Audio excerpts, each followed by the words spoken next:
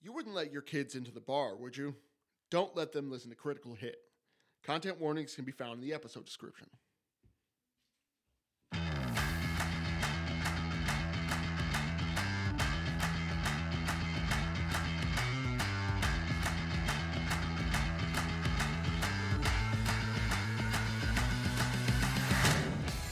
Hello, world, and welcome to another episode of Critical Hit, a podcast where we drink beer and talk about everything. I am your host, Red King, and with me always is Crimson and Chrono Warden. Hello. What is going on? Tonight, we are drinking Nitro Hot Cocoa, Blackwater series by Southern Tier Brewing Co., and we are talking about video game consoles.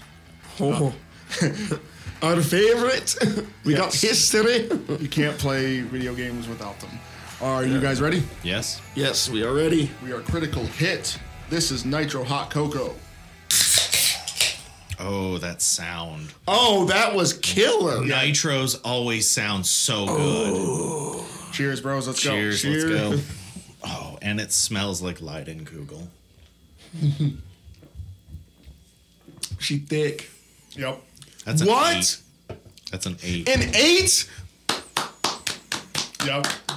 Fucking did it. Yeah, so, fuck. Let's I'm just gonna sound like a white girl right now. Hold on. let's talk about it just for a little bit. Can I give it a number? I'm gonna give it a number Give her first. a number. I'm gonna give it a... Fuck. I'm giving it a 9. So, I don't want to get, like, a reputation of giving everything a 10. Well, to be fair, you've only given 2 a 10. This is episode 9. We've drank 9 of these things. Less than you'd be at about 25%. It's a fucking 10. No, see, my thing is that I feel like Nitro with a beer makes it so much smoother. Oh, Like, it does. this is better than Leidenkugel to me. Yep. Creamy, delicious. Let's talk a little bit about it.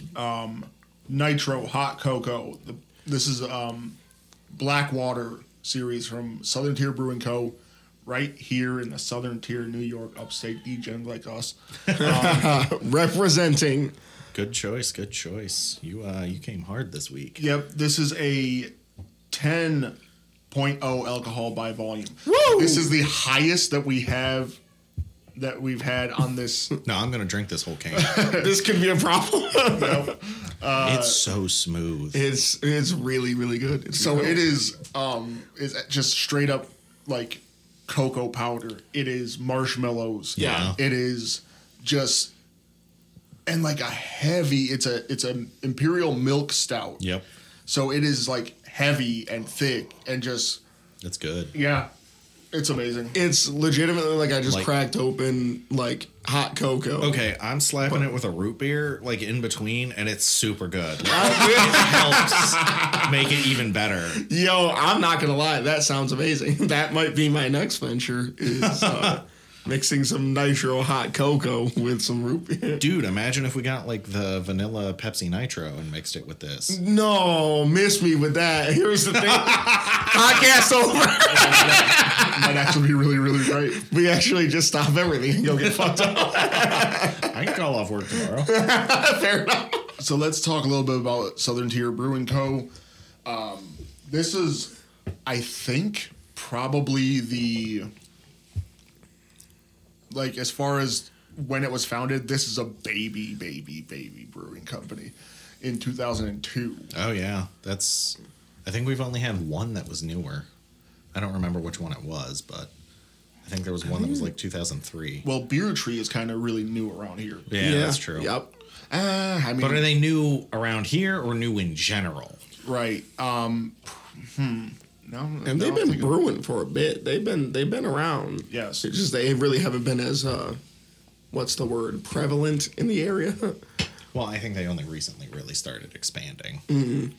So, the founders, Phineas DeMink, Sarah DeMink, Alan Skip Yan. This is our lineup.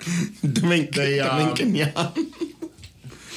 If they were like an attorney.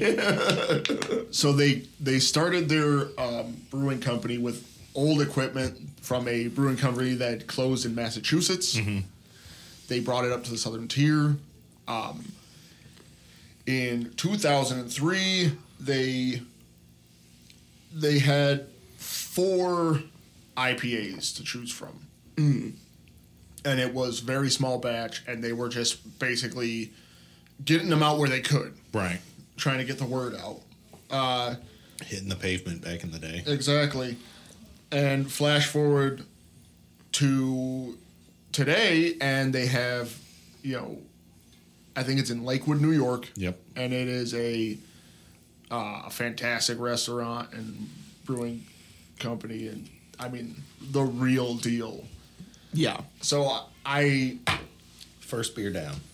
let's we fucking go. crushed it. Listen, that's a win. Yep. So That reinforces the 10. yep, it actually reinforces your previous enthusiasm. I like everything from Southern Tier. I mean, I have not been able to find one that was just like, nah. Like, they have one, I was thinking about doing it for the pumpkin beers. They have Warlock, and I wanted to try that. There's always next year. Yeah. Yeah. But, I mean, fantastic company and fantastic freaking...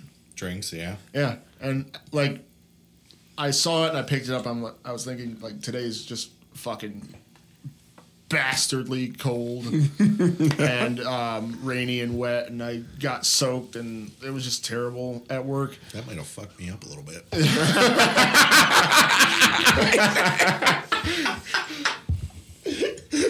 So, yeah, hot cocoa, it works. I'm just seeing Chrono just beaming around the room. That would have fucked me up. So before we get into it, a couple of things. One, it is the 8th of December currently at the time of our recording. We lost Whamageddon pretty fucking hard on the 2nd. Well, me and Crimson did. Chrono is somehow still alive with his amazing ability to ignore everything, apparently. Your whole family, except your brother-in-law, Yep. just crushed in one go. Yeah. I had everybody over. We were listening to Christmas music, and all of a sudden Wham came on. It was like... And the whole... Yeah, your like wife so- was telling me the whole day, Yes. it was just nothing. Yeah, no Wham until... Yeah, and I got there and like 2 hours straight, we're just running Christmas music. I'm like, cool. I let my guard down after you got back, and I just... And it wiped Alexa wiped the whole house. Like, that's the type of, like, sci-fi movie, violent AI bullshit. yeah. They start with Whamageddon, then they set your house on fire. What you call a nuclear wham head? So they're gonna, Yeah, that's what you they're gonna add a hologram to Alexa, and it's just gonna be that one girl in the meme that burned her house down. just looking back. So that was the first thing, and as a second thing, I was thinking that we would add a fucking segment to this show, and I'm just gonna do it. Okay. So strap in, fuckers. All right. Introducing our brand new segment, D&D Railed. Oh, okay. So, All right. right, we've been Oh, playing. you want to mention the boulder? I'm guessing. Yes, indeed. So basically, what I'm going to do is, we play every fucking Monday. So when we record, we're going to share with our amazing listeners a very brief recap of our bullshit escapades. So I'll just set the stage real quick, and then we'll get right into it. We'll do a little bit of play-by-play, and then we'll get to the meat of our potato, our console discussion. Yes. So last session, our party was on a rescue mission. Chrono's character Aleander had been his debt had finally come to call. He had been captured by a lich. It's a bloodline thing that has been plaguing his bloodline. I just said it twice. Bloodline. The entire campaign so far in the making. Mind you, this is one of the longest running threads we've had. Yep.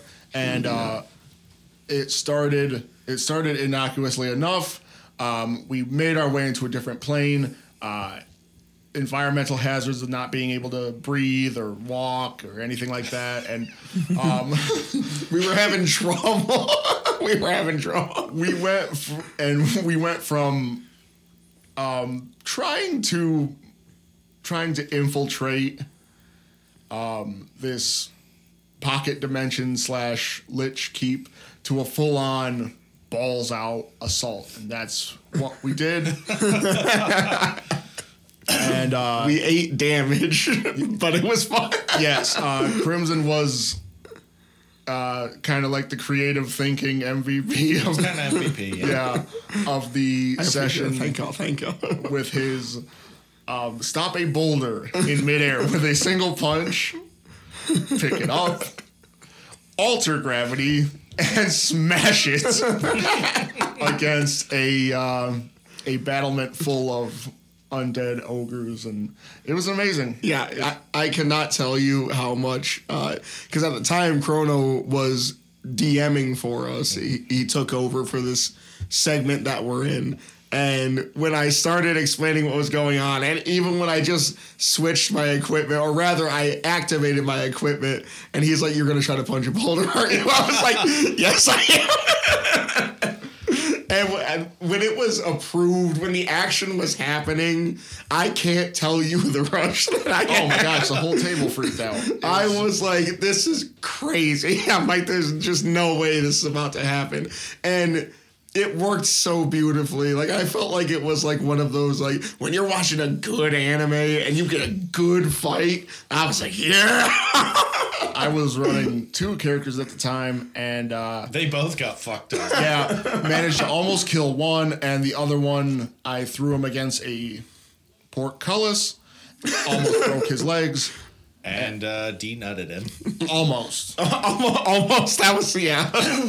That was a one part of the rolls that were on my side. It was a good session, though. It was a really good session. Yeah, no. And we will give you more amazing tales of our exploits next week on our brand new segment D&D Railed. We will see. Excellent. I love that segment, actually. I'm into this.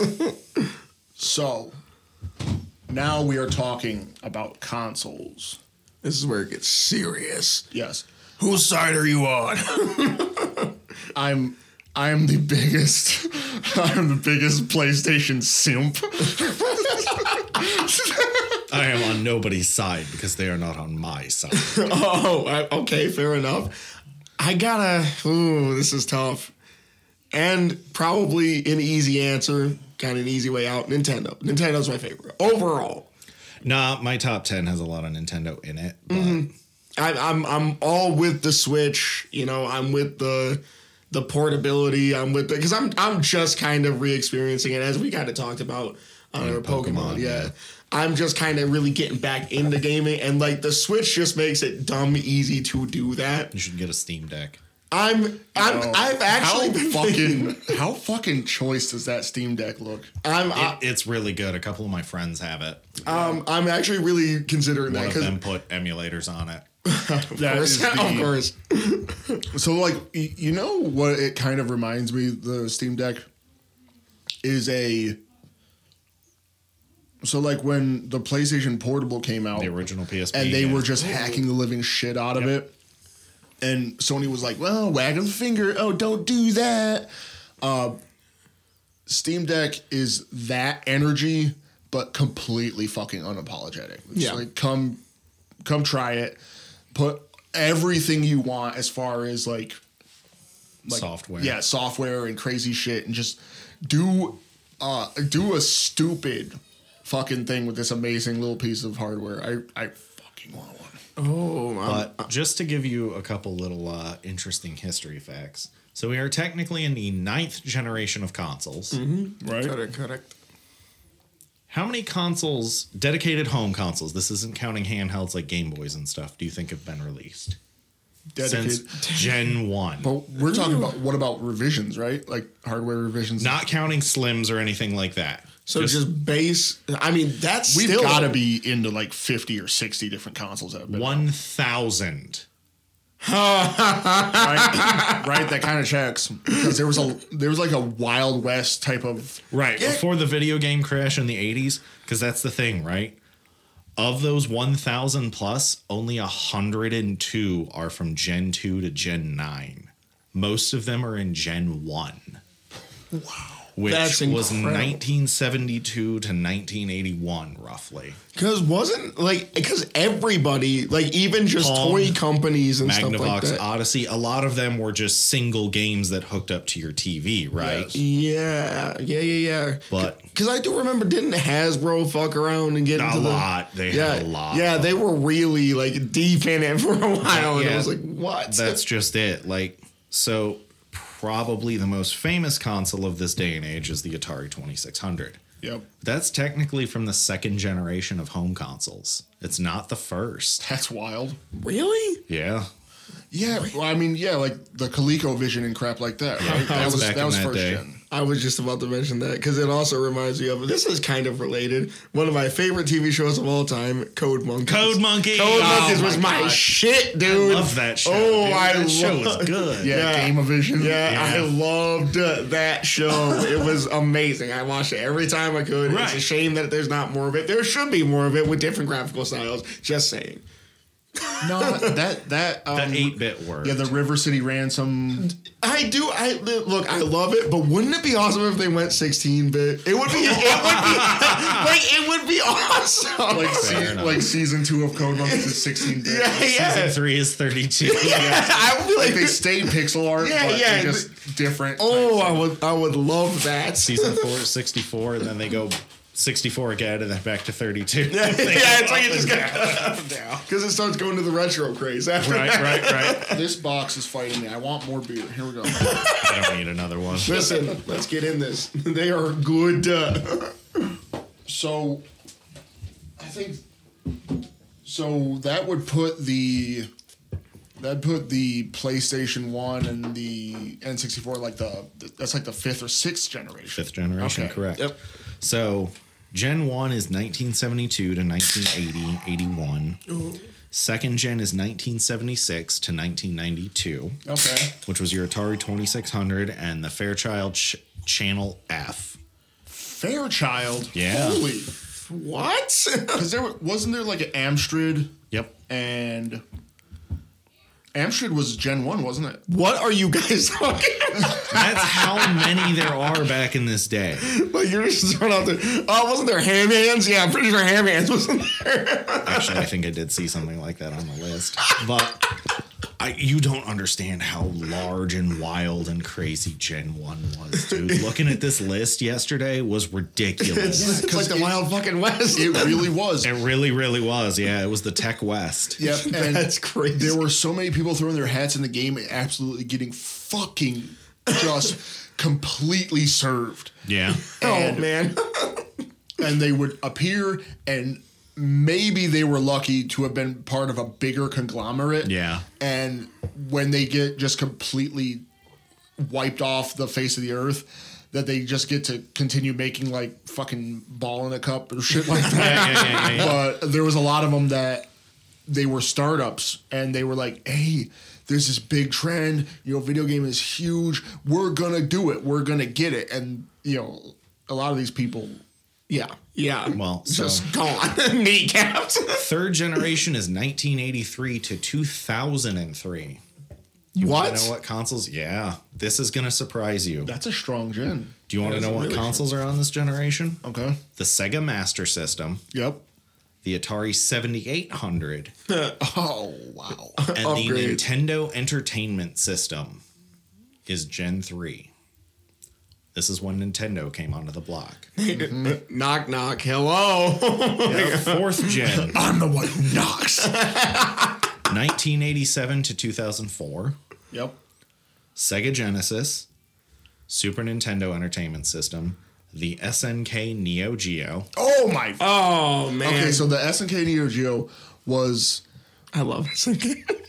I like SNK's arcade games. Their home offerings and their portable offerings were really bad. Yeah.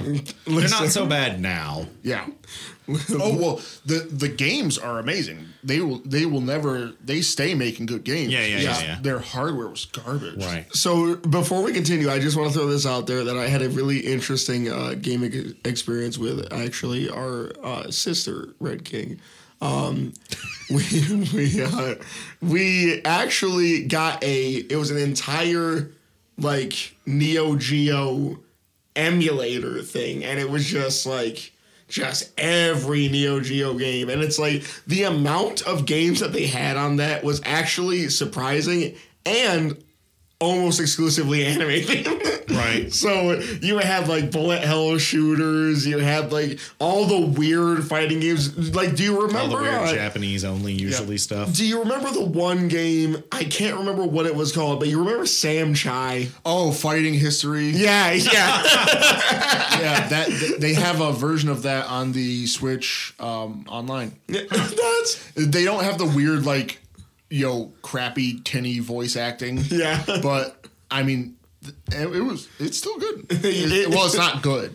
It's enjoyable. Yes, it's enjoyable to go down that way. 5th generation, 1993 to 2006.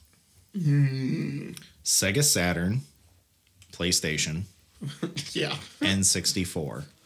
Okay, so The first official dethroning of Nintendo, so to speak, as far as that generation goes. Because if you remember, there was supposed to be a deal between Nintendo and I believe Panasonic at the time. Yeah.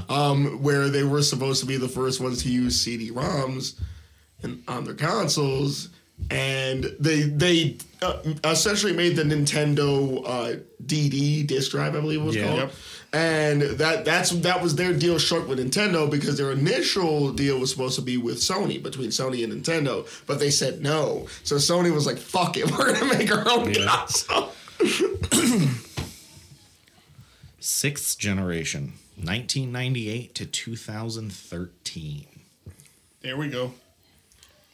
Sega Dreamcast, PlayStation 2, the GameCube by Nintendo, and the original Xbox. So S tier. I'm throwing it out there. I'm gonna say that's probably the cream of the crop as far as gaming goes. I don't think that it gets any better. The one thing that I have right with the so I actually own a Dreamcast. Yeah, I'm looking at it. And Yeah, we get a nice little display. so the one thing about consoles you have. and some I love the Dreamcast. I'm throwing out there. You fucking you absolute nerd. Well, the controller is probably one of the worst fucking controllers ever to have been spawned from hell. Fair. So, you know, like the Duke Xbox controller, like the original, that huge, like massive, chonky, Yeah. the absolute unit, still wasn't as bad in the hands as a Dreamcast controller. So the thing about the Duke is that while it was big, it was still technically ergonomical. It was comfortable to hold, and I mean I kind of hit puberty on that console, so like my hands grew and that controller felt right. Yes. I love the Duke. So Okay, fair enough. Yeah, that was what I was going to say, is the complete opposite with the Dreamcast Right. controller, because it, first of all, it has 2 slots for the VMUs, which I found were absolutely amazing. Yeah. I know that it wasn't really utilized that well, and that blah, blah, blah, blah, and this, that, and the third. Conceptually. Like the concept of it was amazing, because that was kind of that first foray into the hybrid of portable gaming and the console experience with like stuff like Sonic Adventure, where you could play with your Chow characters and raise them right in the VMU and stuff like that. It was really cool. Yeah. The one thing is they have 2 slots on the controller, and it creates a huge belly on the bottom. Yeah. And your fingers, your knuckles will just bang against it. The controller, the cable of it comes out of the bottom of the controller. Yeah. That is insane. Nobody else did that. Nobody else ever has. See, that's the thing, right? I would argue one of the other worst controller designs is the original N64 controller. Yes, Yeah. absolutely. Because that controller was essentially developed exclusively for Super Mario 64, and that was the only game that it made No, sense. Mario Party did it well. Star Fox used it okay. Don't what? Try that one again, What? Mario Party? Mario Party ruined my hands. for the bro. I rest- had like fucking. Yeah, I have the burn scars too. Yeah.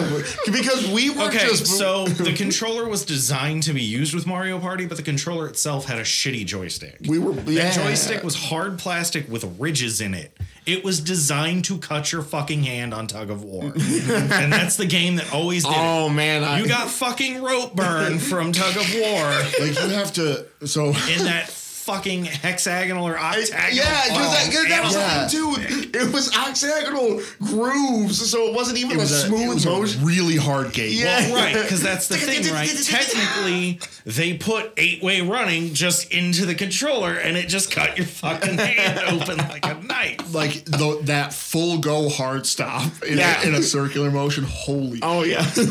Now I've like an old PlayStation, right? Like I have a PlayStation 2. Yeah. The PlayStation 2 controller was fucking terrible. Really? You didn't like the DualShock 2? So I'll say it with this caveat, right? I have been playing with the DualSense for the P5. That one is like the controller's bigger. It fits better in the hand. Okay. It's got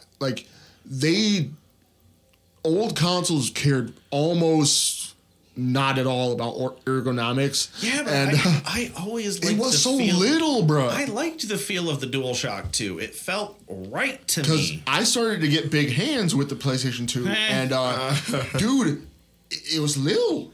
I That don't was know, the thing. Maybe it's just the way I learned to like hold it. Well, It still didn't feel uncomfortable to me. It was the grips that were the problem, because if you realize that Sony's pretty much kept the same controller design more or the less. same basic shape. Yeah, It's throughout their entire. joysticks at the bottom, start and select in the middle. They didn't always have joysticks. Well, right. The original controller and the DualShock 1 came out Yeah. with the joysticks. Now, here's the thing. I think the reason why it was so bad, because the PlayStation 3, if you remember, had the same fucking problem, is that the handles were too short. Right. So it's like, it felt like if you had bigger hands, like your hands Your were hanging off. pinkies are just, yeah. 'Cause so you're even- like Velociraptoring this fucking Yep. controller. Yeah. Okay, that's fair. Eagle Claw 3. And even my hands, and I don't have giant hands, but like even my hands were hanging off that Right, controller, right. and I'm like, however, everyone's gonna be like, oh, here he goes, getting ready to talk about the GameCube controller. Fuck that.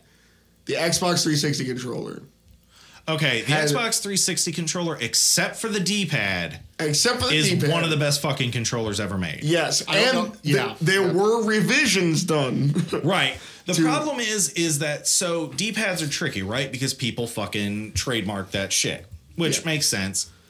I would argue the best D-pad is always on Nintendo consoles. Yeah, I would argue that. Side the Switch. Besides the Switch. Switch But is the a- Switch is weird. So, okay, if you get a Pro controller, though, or an actual, like, Oh, official licensed man, Nintendo no. controller, it has that kick-ass Nintendo D-pad. Yeah. Because I have several fucking controllers that are wireless that I've bought on clearance for, like, $12, because fuck yeah. Because they just plug into USB-C, I charge them up, and I fucking hook up to my Switch, whether it's in portable mode or on my fucking TV. Okay. Which is the And- best part of that console. They're nice size controllers. They're about the size of a 360 controller. They have a very similar layout. It's like Nintendo's controllers take that good Nintendo D-pad, the ergonomics of an Xbox controller, and the layout of a PlayStation controller. Yeah. Yeah. It's like all of the best shit. Yeah, Yeah. They're low key just biting everybody's game and just making it amazing. Right. Yep. And all the edginess you would expect to find in anything Nintendo lately. Plus, because if it's Nintendo, it's square and edgy. Let's be real about Oh, that. these are like smooth and Yeah, rounded. well, I have a Pro controller, and that was the one thing I was going to say. Of like the current generation of consoles, the Pro controller is like honestly the DualSense, in my opinion, is top. I think even though I do like the Xbox Series X and S controller, Yeah. it's very at the top. It's very edgy. You know Yeah, what I'm it's a saying? little- it's a little weird now to have one. Yeah, it doesn't have a nice like rounded surface to it. You But know it's what I'm not saying? uncomfortable. No, not uncomfortable. Very edgy though. You And want to know what I think really makes it?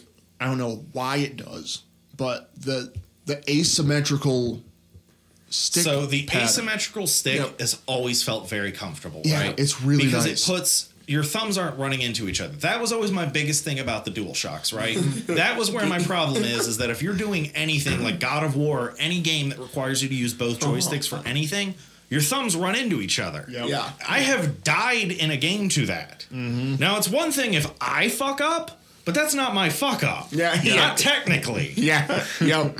So you have to learn to rotate your thumbs at different speeds, which can also fuck you up. So it's a very intricate math because you have to rotate at the correct speed. Like Resident Evil 4 on the PS2 Oh my was God. rough. Yeah. But just to summarize our last 3 generations, real quick, Yeah. just to finish the history. 2005 to 2017 is 7th gen. That's 360, PS3, and the Wii. That was also pretty. That was a pretty beastly gen. So yeah. 8th and 9th generation are technically, obviously, 9th generation being released in 2020. They'd still be making games for it. 8th generation, they're still making games for because it's Xbox One, Wii U, Switch, and PS4. Right. They're still making games for PS4. They stopped production of the Xbox One. So officially, Xbox is fully 9th gen now. Yeah. Okay. Even though you still get games on the One. Right. And then 9th generation, Nintendo has no contender yet. It's the Xbox Series X/S and the PS5. Yeah. So Yeah, it's about time for Nintendo to come out with that Switch Pro. We'll see what happens. It's probably going to happen because the thing is that I don't know if Nintendo can top the Switch. I feel like you have a tough to act to follow, upgrade the Switch.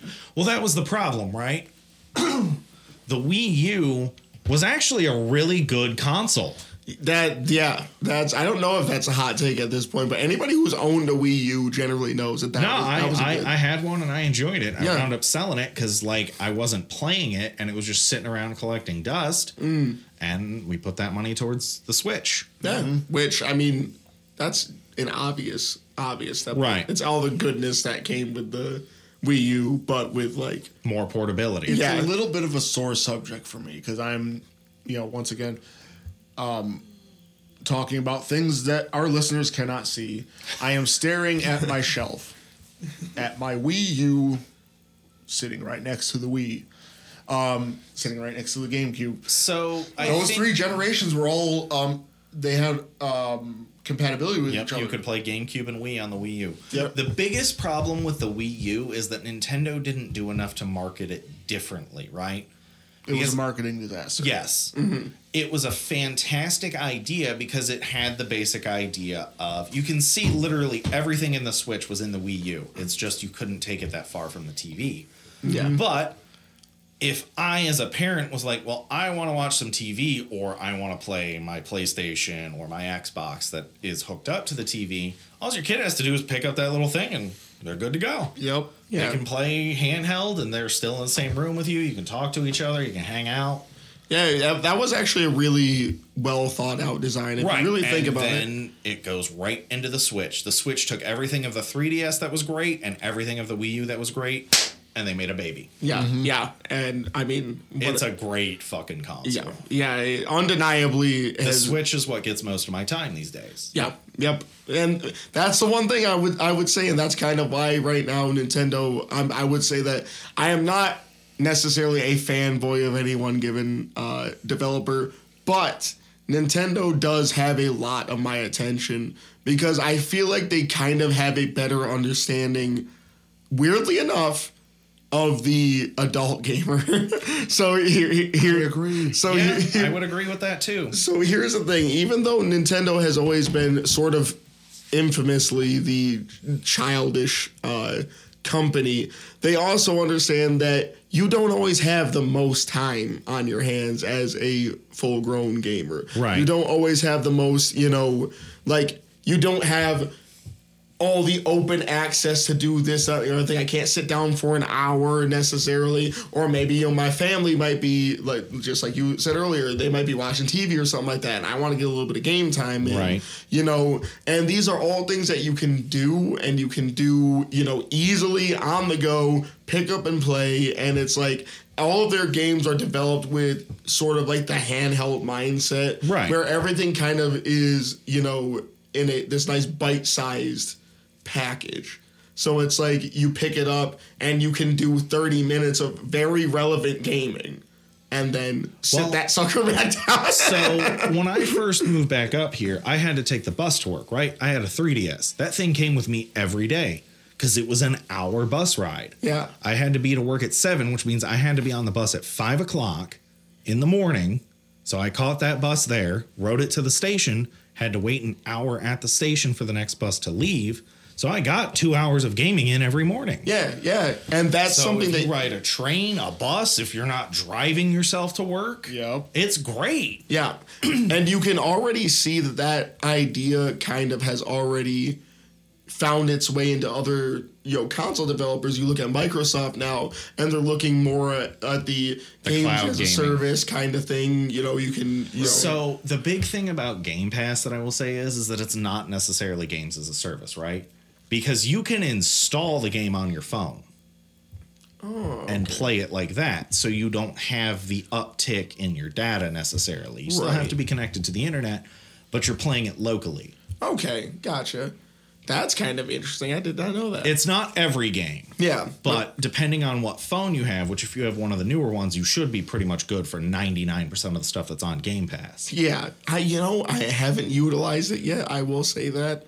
It's best if you can either get like a clip to go on an Xbox controller, because again, Xbox controllers aren't that big. You can fit them in a side pocket on a backpack easily enough. Or if you can get one of like the Razer Kishis or something, and slap it Those on ones there. are awesome. yeah.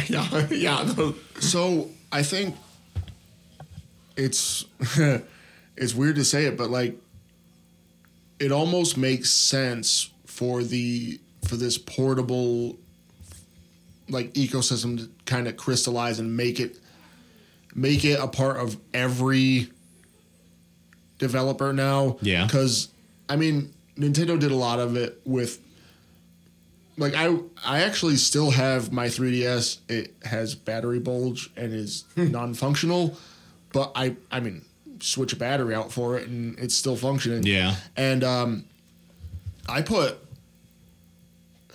hours and hours and hours into my 3DS, and I think I've had every major version of that console. Yeah.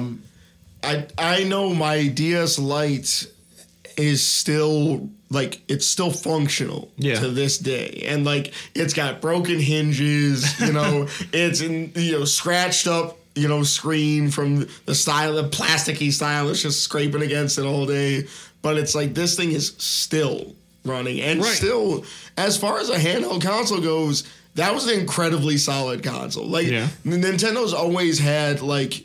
Their handheld consoles pretty much eclipse their home consoles almost all the time, except when you mix their home console and handheld console together. Well, then suddenly that starts selling off. The Switch is kind of the actualization of what Nintendo's been doing for 40 years, right? Because the original Game Boy, the only consoles that the Switch has not outsold at this point, which it probably will in the next couple years, is the Nintendo DS and the original Game Boy. That's it. It has eclipsed every other console, and it's only a couple million units from eclipsing those two. That's amazing. Yeah. Because the thing is I think the Game Boy was like 110 million. So the funny part is that Sega actually had a handheld console that came out around the same time, and it sold 11 million units. You talking about the Game Gear? Yeah. The Sega Game Gear actually did really, really well. It was not a commercial failure. The problem is that the Game Boy sold it 10-1. So if you sell, think about it. Price was king. Yeah. If you sold 10 million units, though, that's not a failure. Yeah. Oh, yeah. It's just the other guys sold 110 million. Which is ridiculous because the Game Gear actually had a backlit screen. Yes, it did. It was the first console with a backlit screen. Mm-hmm. That's actually impressive. And that was like 89 or something.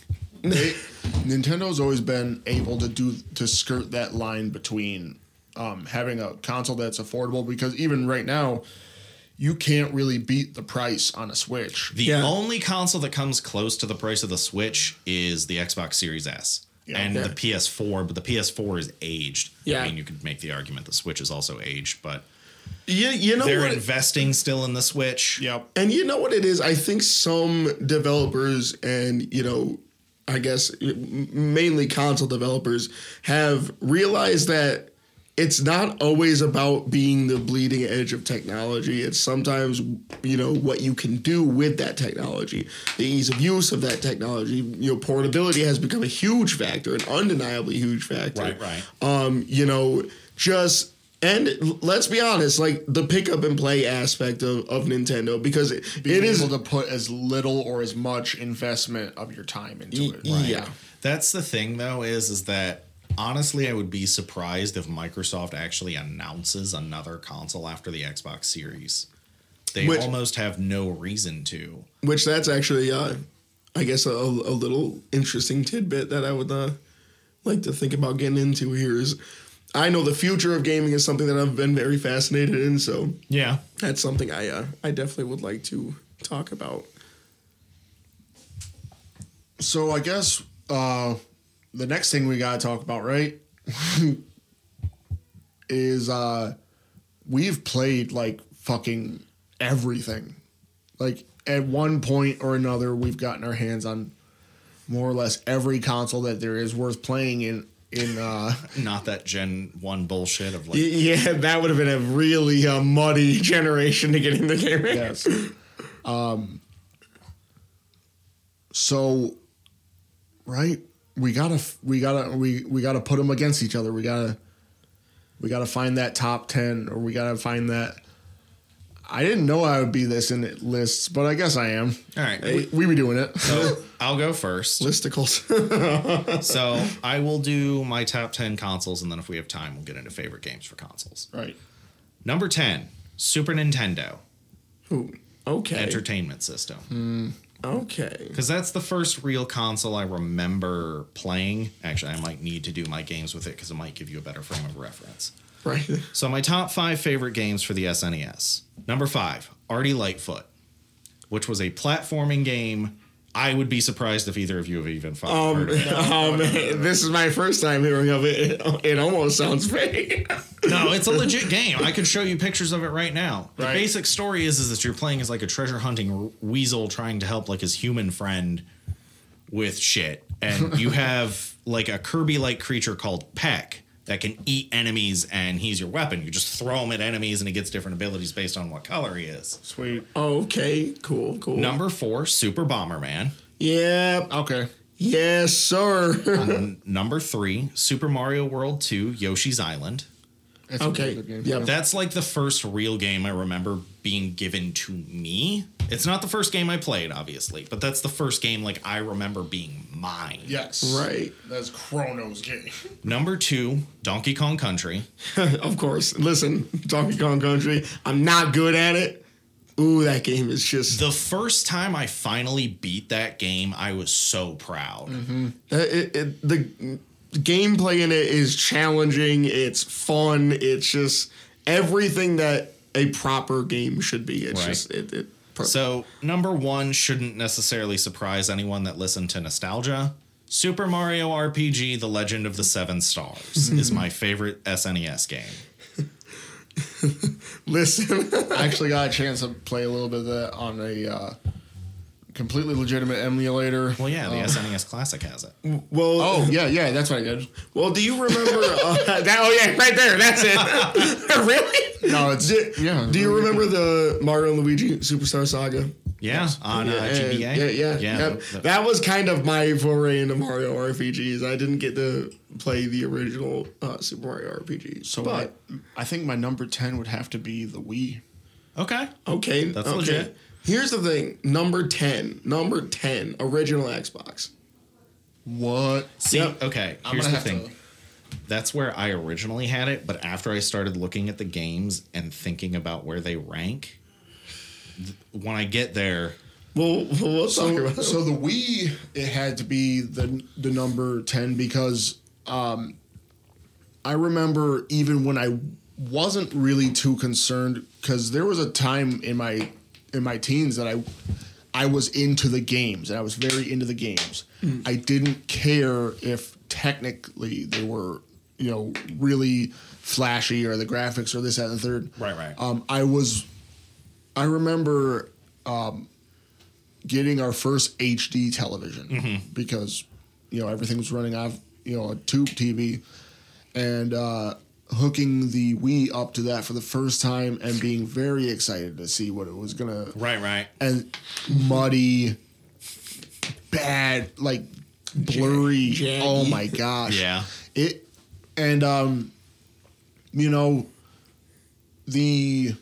When the Motion Plus came out, it really improved the controls, but it got to the point where I think even there were a couple of E3 conferences where I think it might have even been Ubisoft who had said something about the Wii waggle, and they almost coined that term. So yeah, it's a number 10 because even though it's very endearing, it's not something that I can just. It's not an easy console to go back to. Yep. Number 10 is Xbox for me because of longevity. So here's the thing. I don't think, even though it does have a lot of really, really good games. One, none of those series withhold except for pretty much Halo. And you're not going to find a Blinks Time Detective on Time Sweeper. Time Sweeper on any type of. You're not going to find Grabbed by the Ghoulies. You're not going to find that. Actually, they just came out with a recent Grab by the Ghoulies. They should have it. I think that's a lot of those are on Game Pass though. Yeah, but they need updated versions. They need new versions.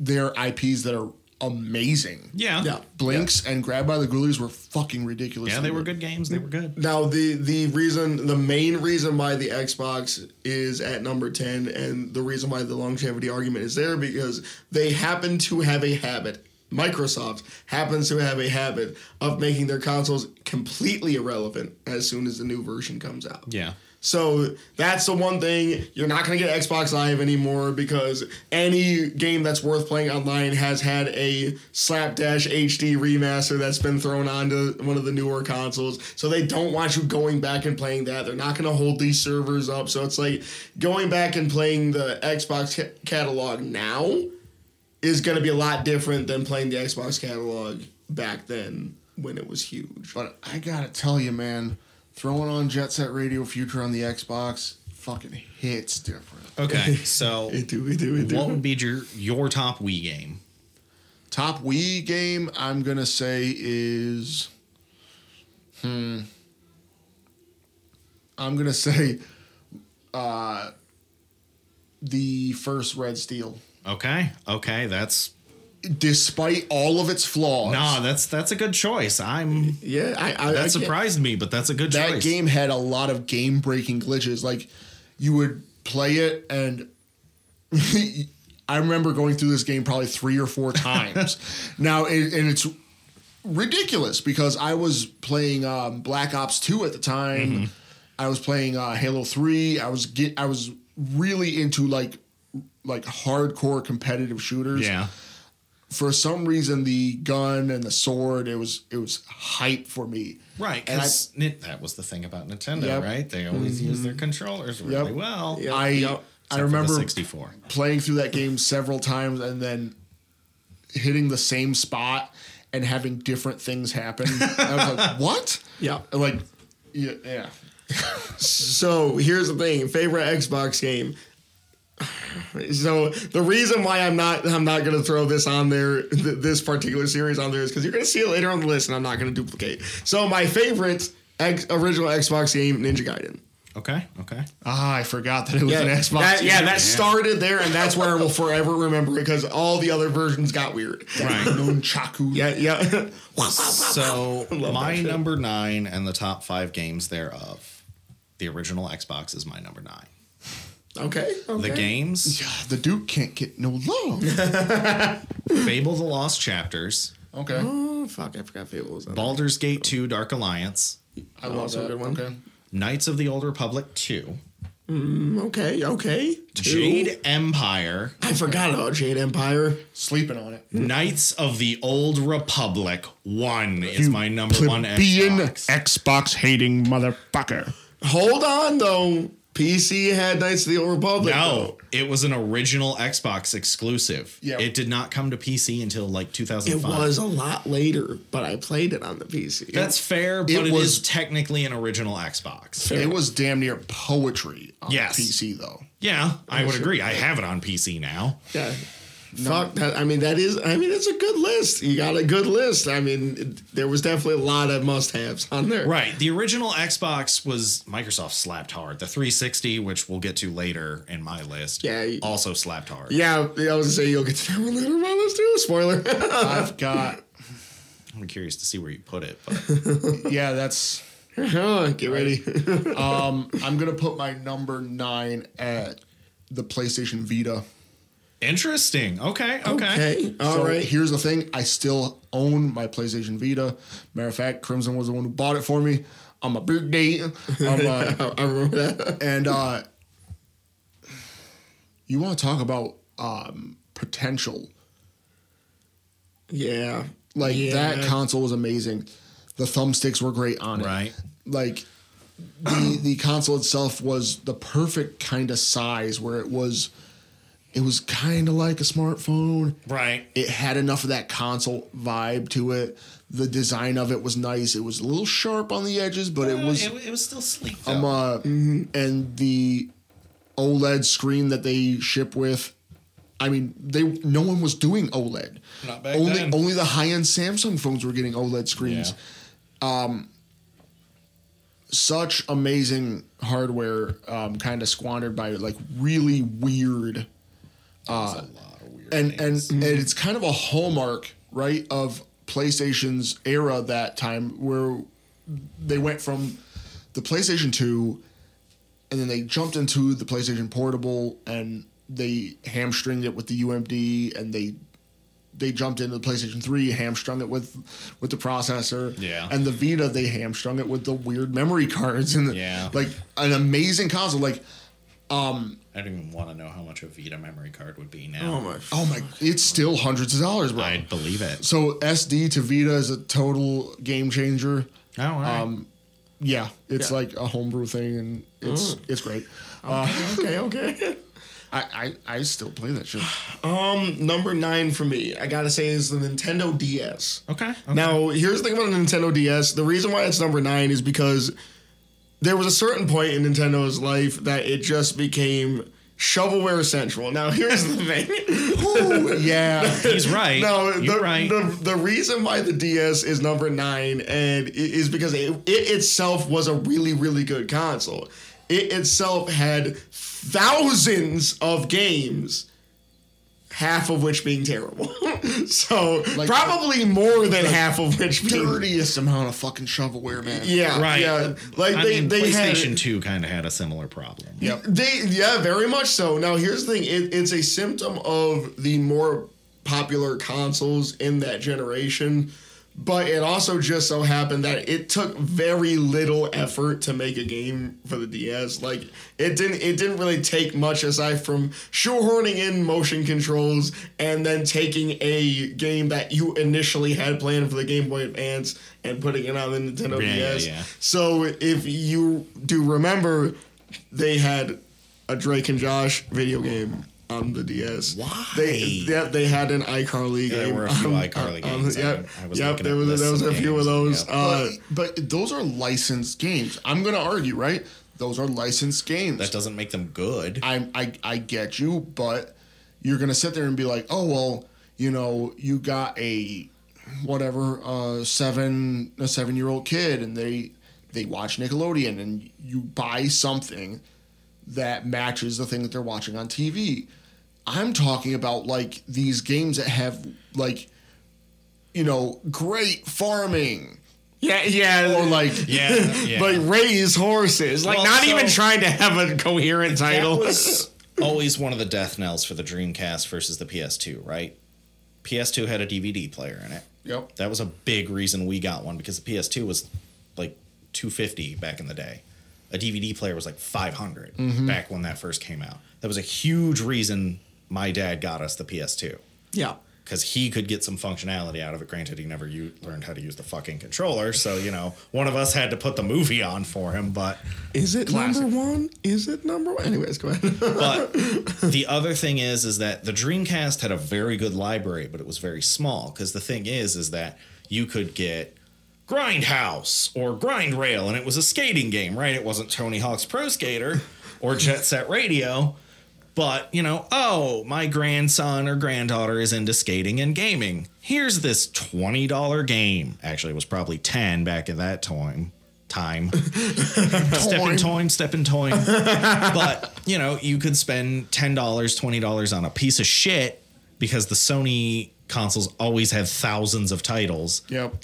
Yeah. But favorite game for number 9, favorite game for number 9. Right up. Okay, so for the Vita, my number 9 game had to have been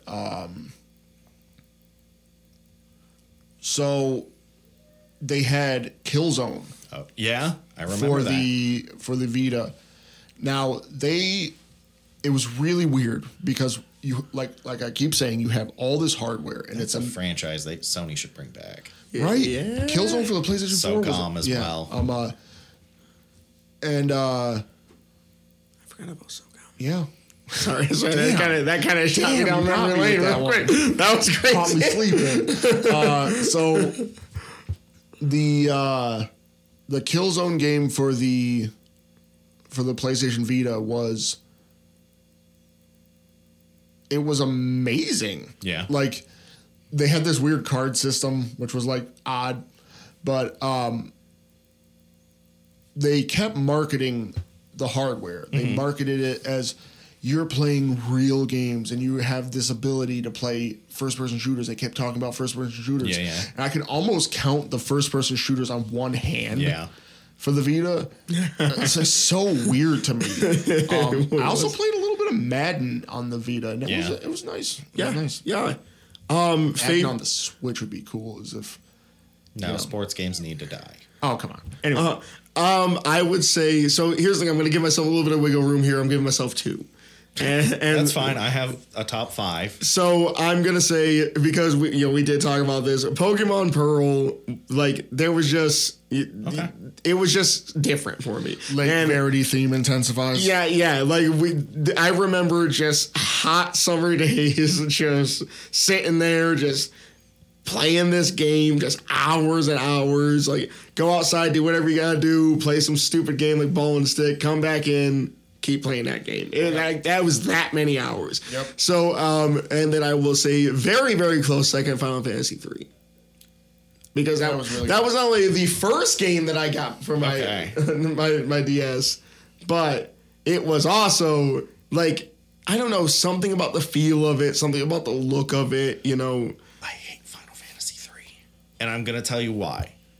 Because here's the thing, right? First town, I go into the basement of a building. Random battle starts. I'm fighting a skeleton. Okay, this guy can't be that hard. It's a fucking skeleton. I hit him for 4 damage. Now, at level 1, I'm doing 10 to a goblin. Right. He one-shots both of my characters, and I got game over. I have not touched that game since. It pissed me off so much.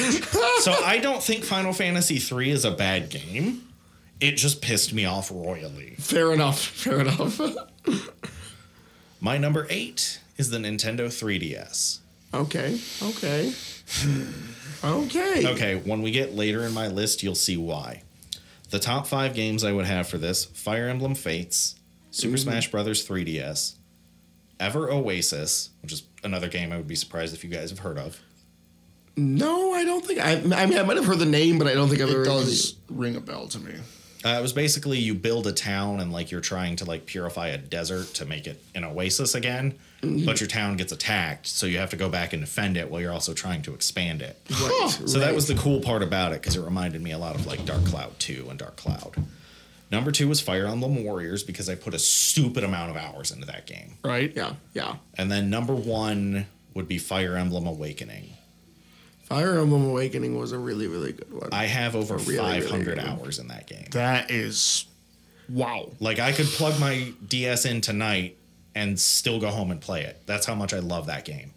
Yeah, I feel like that was really like when they finally hit the stride of what is modern Fire Emblem. That is the Fire Emblem that saved the game outside of Japan. Yeah, actually, literally. Yeah, because that was it. That Yeah. was it. If it did not sell, it was done. Yep, and that's so And that. it broke every damn record for sales in the US. Yep, and everything was meticulously chosen. Art styles meticulously chosen. It's such a good game. Yep.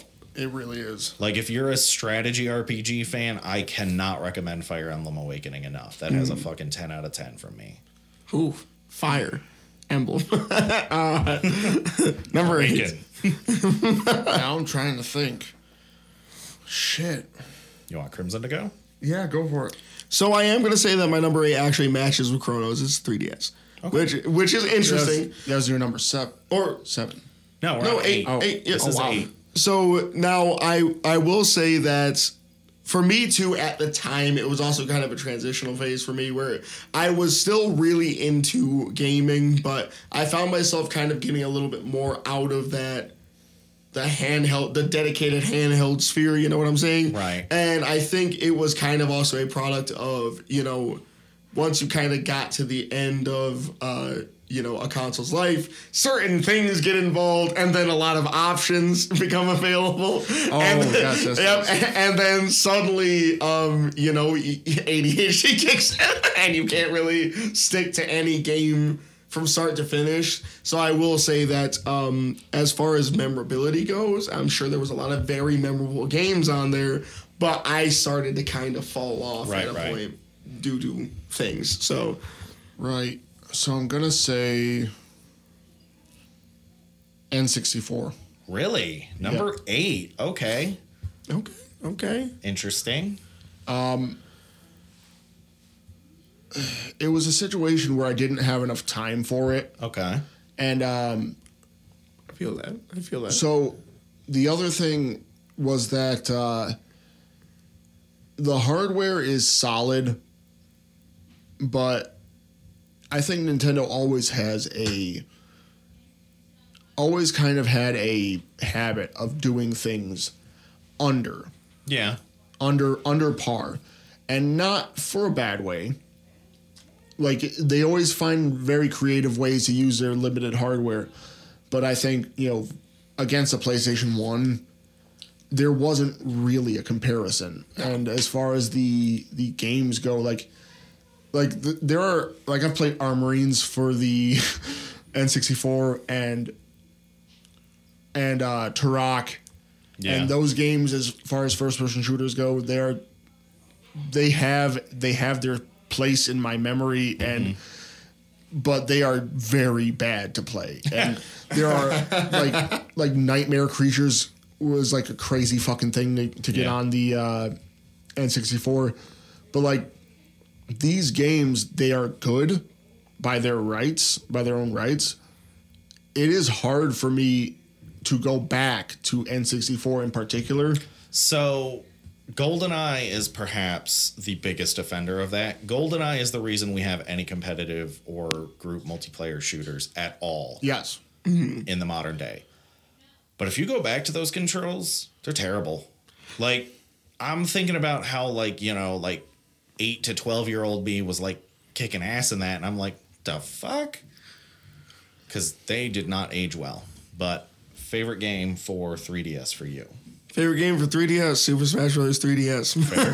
That thing, ooh man, handheld 3DS With Super up to 8 Smash Bros. people? Yeah. Ooh, It did get crazy good. That was the first time I got to experience that, and it was fantastic. Favorite for the N64 was I'm gonna say Beetle Adventure Racing. Interesting. Okay. And Deep cut. Okay, so Beetle Adventure Racing and Rampage World Tour. Oh, Rampage yep. was good. Rampage was good. Crap. Really good. Ooh, Rampage. I sunk a lot of hours into that. That and Bugs Bunny Lost in Time. I actually remember that game. Yeah, kind of. That game was fire. Yeah. Number 7 for me is PC. Number 7? Number 7. That actually surprises me. I would have never So guessed that. here's the thing, right? I generally don't enjoy PC gaming. The thing about computer chairs is that, yeah, some of them get comfortable, but I always feel like you're sitting up straight, and I like to lay back. Yeah.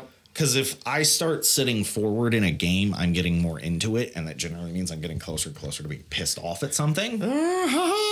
Me too. But so my number 5 on PC, technically I only put it on PC because it's the only console I've really played it on, is Octopath Traveler, Okay. which is a fantastic RPG. Number 4 is Dungeon of the Endless, which is a roguelike. Right. The Banner Saga Trilogy is number 3, which is a fantastic set of games. Number 2 would be Age of Empires 2. And then number 1 I had to give to Guild Wars 2. Guild Wars 2, that game I always wanted to get into. It's free. You can download it right now and play it. Which it probably runs just fine on my PC. It's, yeah, I mean, it came out in like 2012, if not earlier. It runs fantastic. Yeah, I might be. I tried. So my game for the PC has always been Counter-Strike. Yeah. I do remember this. I have I grew up cutting my teeth on Counter-Strike Source. Do you have Go? Yeah, and you want to know what? I played it last night. You want to know what? I'm fucking bad at Counter-Strike Go. It's like Fair. On Dust 2, and I Dust can't 2. even fucking get my fingers to move anymore.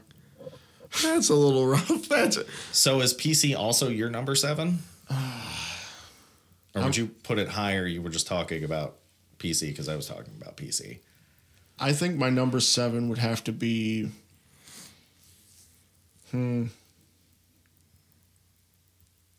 PlayStation Portable.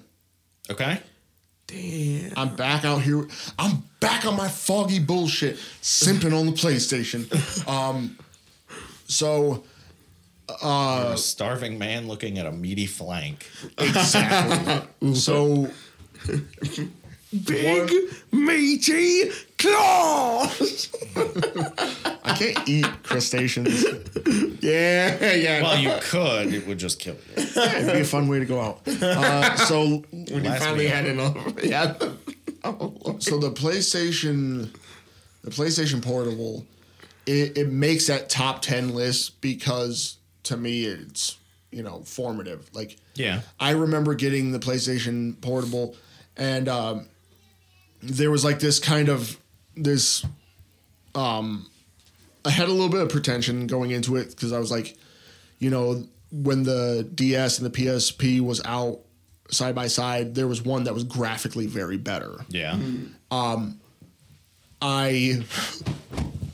remember that console, the cross media bar, which was kind of like it kind of paved the way for how you navigate a console. Yeah. And can actually get things on your console and get them to work and get them to actually be something that you can access and really pull up on the fly. It had media. Yeah. It had an internet browser. Yes, it did. It had that sweet metallic clickety click every Yeah. single time you pressed any button. Yeah. I did like that. Yeah. It had its problems, right? That analog, it wasn't like an analog nub, it was like an analog slider, Yeah. which kind of the 3DS has, Yeah. but it sucked. Yeah. I really liked, because it seemed like they leaned into that one. You don't really get that same energy from the Vita. No, you don't. The Vita I'm feels like it playing was nuts. But there's portable now. Yeah, those Yeah. horrible commercials. But for some reason, they were also good, and I don't know why. we remember the dumbest commercials. Yeah. But the Vita felt like it was the redheaded stepchild, right? It felt like they were going somewhere, but they're like, it's not doing as well as Nintendo, so fuck it. This is Yeah. our last venture. They just quit, like literally halfway through. It's like, Yeah, with the PSP, it felt like they were coming at it pretty correct, and they were trying with a legit effort to try to get that in there. okay, so I'm gonna say my number My number 7. All right, it's going. This was a tough one for me. I'm going to say Wii U. Okay. Number 7 was going to be the Wii U. I was about to give it to something else, but I decided on the Wii U. Because here's the thing. I will say that a lot of my, weirdly enough, I got into really big competitive Call of Duty on the Wii U. That's with Black Ops 2. I remember this. Yeah, because it's like you could get Black Ops 2 on the Wii U, and like it was also kind of like because I was like on my shit when it came to like Nintendo fanboying at the time, so I was like, you can get Black Ops 2 on the Wii U. So I was like, I was running that shit, and I'll play again and again and again. And you know, I also think back to games like you know, Super Mario 3D World was a big one that we ran credits on. Yeah. All in a multiplayer experience, so that was fantastic for me. You know, I remember even things like Nintendo Land, and like and it was like so just goofy fun, and it was like, you know, we ended up getting, when we first got it, we actually played Epic Mickey 2, which even though in and of itself was not that great of a game. No, but it had the co-op. Yeah, and exactly, and it was like I really felt like for the first time in a while I was like sitting down and playing video games with like, you know, my family and shit like that. And it was like, it had that moment of like, this is like very, very memorable. And on top of that, I do want to throw out that you eventually did start getting like the kind of like Wii ports, if you will, or like remakes or something like that. So it was like, you know, Wii Sports, but with like more sports and better graphics. Right. And like, a game that got way too much of my time was Wii Sports. I remember short circuiting my whole arm playing the Wii Sports. I think it might have even been the tennis. Yeah, tennis was rough. Like I actually went to go like pick up a pitcher of like tea or something, and completely Just couldn't lift it. It was yeah. all right. So favorite games for the PSP and the Wii U. okay. So there are, once again, I'm being a fucking cop out, and I'm picking 2 instead of 1 because so there was one game. It's called Kingdom of Paradise, and a matter of fact, they have it. So they're doing the PlayStation Portable games on the PlayStation 5. And I fired it up, and it's just like I remember. Right. Fantastic hack and slash RPG, and like you could customize, like you would do like a button mash combo, but you could customize your button mash, and like you had these, they called them Bouge scrolls, and then you learned a different slash. Bougie scrolls. And it was amazing. The second one was Infected. Zombie game? Yes. Oh, I remember that. Yep. So you play as a guy who has a immunity to a brand new zombie virus. Even better, his blood will cause these zombies to explode. Interesting. And the soundtrack had Slipknot. And that's why I'm a Slipknot fan. yeah, that's why I'm a Slipknot fan. Fair. And you could unlock Slipknot skins. Oh, that's pretty cool. The whole band. That's pretty cool. And I also remember because they had Power Trip by Chimera. Yep. Oh man, when I tell you, put that song on right now, I'm telling you. Like the heavy metal soundtrack, the like bullshit, like gross humor. Well, that's why Doom works so well, right? And great. Apples and oranges, peaches and bananas. Yeah. All right. Hold on. Favorite game for the Wii U. So this is kind of a cop out, but it's gonna be Mario Kart 8. No, that's fair. Because Mario Kart 8 obviously originated on the Wii U. I mean, and there's a reason why it's still, you know, a showstopper now. There's on a reason. Switch, yeah. Yeah, there's a reason why you can, they're releasing DLC, tracks and carts and characters, for a game that originally was released on the Wii U. Yeah. Like, it's a great game. It was an undeniably great game on a undeniably underappreciated console. So. Yeah. That's fair. All right. Number 6 for me is the Game Boy Color. These top 5 games are, I don't know if they'll be surprising or obvious. Number 5 is Dragon Warrior Monsters 2, Kobe's Journey. Okay. Which, just to give you a rundown of the Dragon Warrior series, basically you are a Pokemon trainer except with Dragon Warrior monsters. Well, Dragon Quest monsters now that they have the license back. Sweet. You could breed them. You could get different monsters based on what you bred. They pass stats down. It was a really intricate thing. Number 4, The Legend of Zelda, The Oracle of Ages. Mm-hmm. Okay. Number 3, The Legend of Zelda, Oracle of Seasons. I liked the seasons aspect more than the time aspect. Right. Fair enough. Number 2 is Dragon Warrior 3. Yep. Number 1 is Pokemon Silver. Yeah. And we're back. Ooh, that shit hits hard. What a good, oh my gosh. That's good. Like, it really encompassed how, like, a different feel. Yeah. When you go from the Red and Blue series to the Gold and Silver series, holy shit. Yeah. Phenomenal. My number 6. That's gonna be, now it starts to get dicey. Xbox 360. Okay. I mean, and the crazy thing about the Xbox 360 for me is I was in a spot in my life where I didn't really care to explore games. Right. I played like a handful of games on that console, but they were, I mean, it's like sometimes I remember playing 360 more than I remember that time in my life. Right. That's when you know something's good. Agreed there. My number 6, I would have to give it to PlayStation 3. I'd give it to PlayStation 3. And so the PlayStation 3 is divisive for me because I played the 360 more than I played the PlayStation 3 at the time of acquiring it, because it took a little while after the PlayStation 3 was out before we actually got it.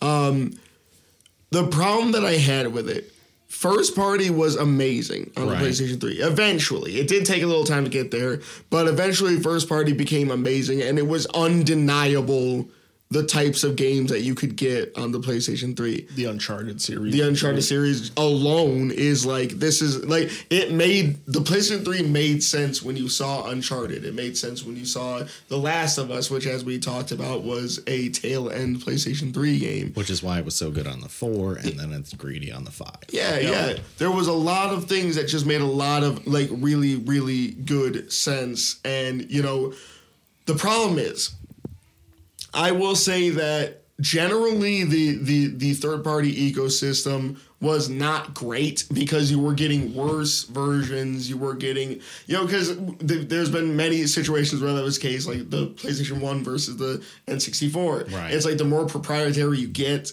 the harder it is to just take that game and put it on this console. The processor was part of it. Yeah. The funny part, though, is that technically speaking, the PlayStation 3 was the more powerful console.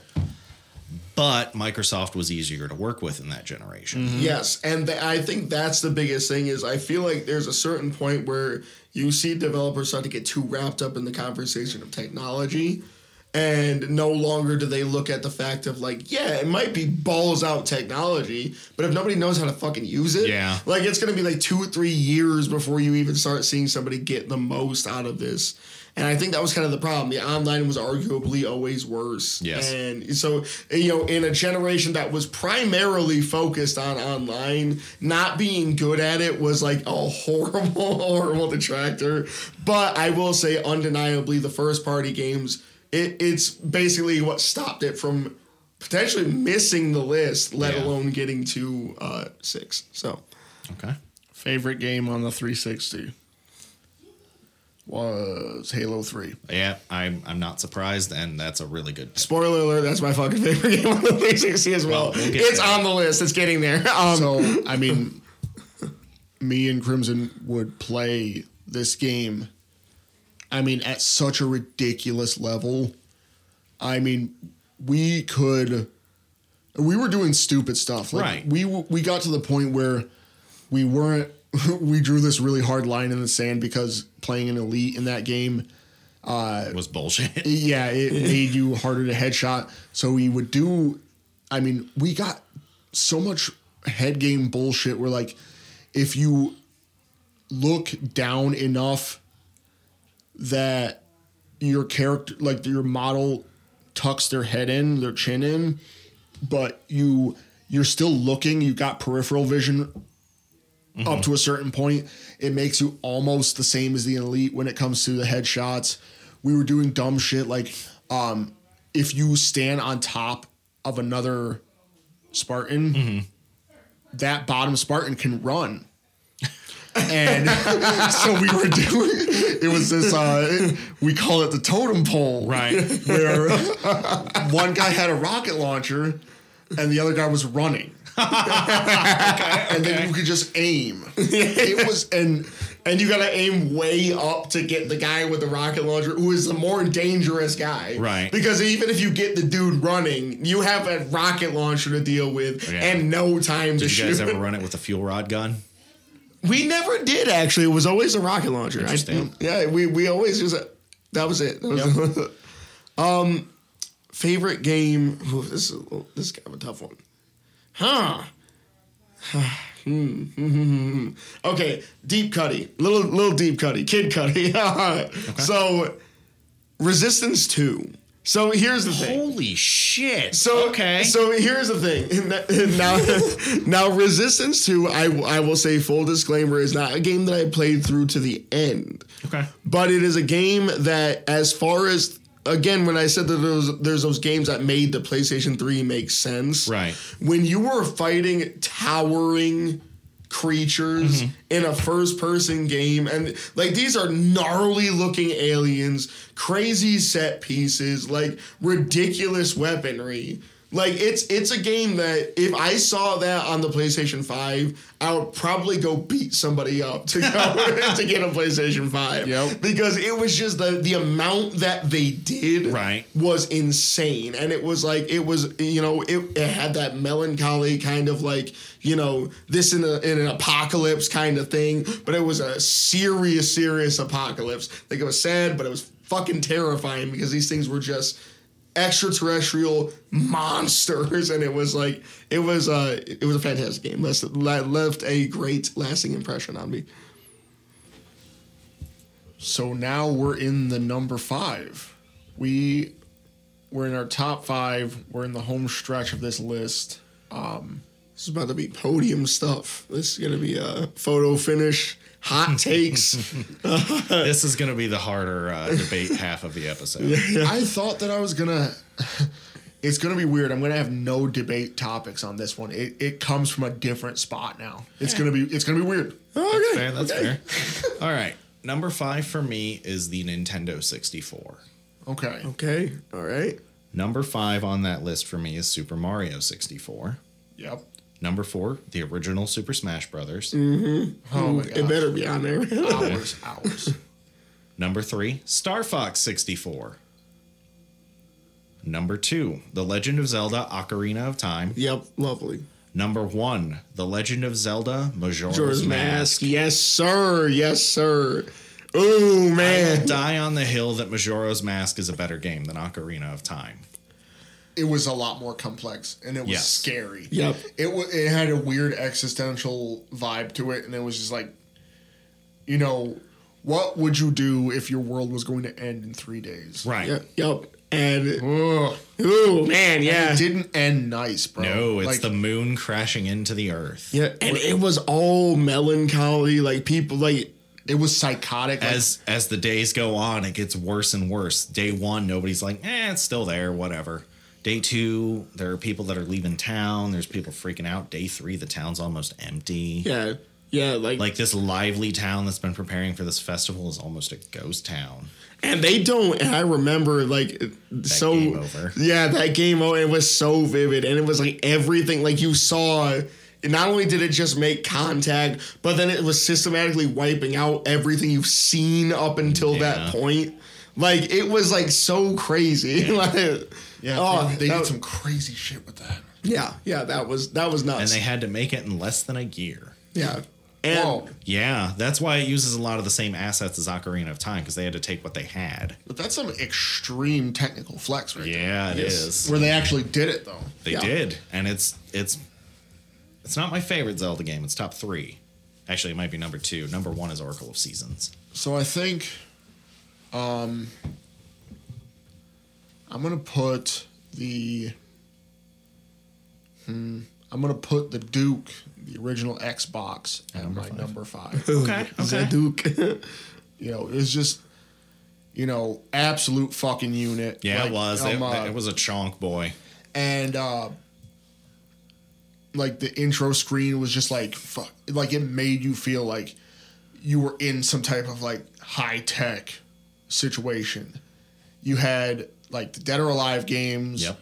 You had Jet Grind Radio Future, which was an amazing game. Yeah. Halo, you can't deny it. It was the Madden series was fucking amazing. I know, whatever. I know you don't. Okay, I know so you don't like here's Madden, the thing. but- That's actually the last console generation I played a Madden game on. This is fair. Okay. And they still had the 2K series too at the time. Mm-hmm. And they had NFL Blitz. I remember that one too. Yep. There was a lot more interesting takes on sports games back then. It wasn't the same formulaic Street bullshit. series. Yep. Street, Blitz, NCAA, the 2K, my number 5. Now, man, this is where it really gets cutthroat. But so number 5, and I'm gonna say it's a nice solid number 5. This is a really, really good number 5. Is the PlayStation 1. Really? So the PlayStation 1 is at number 5 because.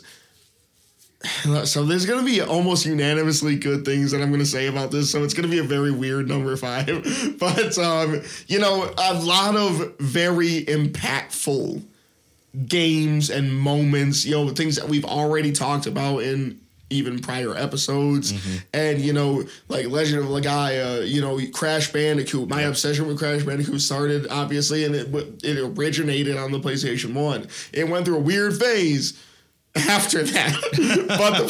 but the PlayStation 1 had the cream of the crop as far as Crash Bandicoot goes. Spyro the Dragon, and soundtracks that as soon as you hear it, it invokes that this is my game. You know what I'm saying? I remember Ridge Racer. I remember Brave Fencer Musashi. I remember Final Fantasy VIII. Just crazy. Miss Pac-Man Maze, man. I know you be hating on Final Fantasy VIII, but we're going to do that as an episode eventually. And I will go into the full depths of why I despise that game. Fine. Whatever. Tobal number 1. Man. Street Fighter Alpha 3. I can go on, man. I'm surprised you put it at number 5 then. I know. So here's the thing. And this is why. Because, all right, so it was kind of like a situational thing that muddied the water when it came to that console. Okay. It was essentially the placement of that console in the house that eventually, because you gotta remember, I was a little chubby fucking nerd. I didn't want to do shit besides play video games. Right. So I would sit in the living room, get ready to fucking play my game, and it would be some dumb shit. We would just go and rent it from one of the video game rental stores that we used to be around. We'd go and rent it, sit down, get ready to crack open this nice fresh game, and then our dad would be like, let's go outside, fucking throw a stick around. I don't fucking want to do that. I want to play my game. So it's I feel like he almost geared it so that when you get ready, you sit down, and you're about to have all this fucking fun. It was let's go do something dumb. Let's go touch grass. Yeah. And it was that you're allergic to. Yeah. And it was, our TV was in a central location. Right.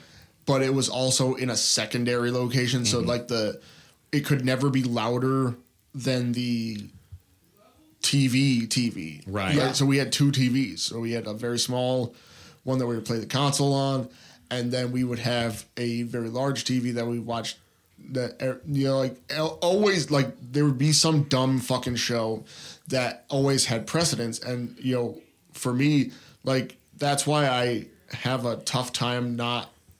Like, I can't play a video game with the volume down low. I have to have it up high so I can hear it. Being able to hear it is very important to me because, like, so we had that thing where it was like... Yeah, and so I will say, just to throw this out there, the console itself, there's almost nothing wrong with it. It's... okay. It was just... It just so happens that my personal experience with that console where it was in time in your life. Yeah.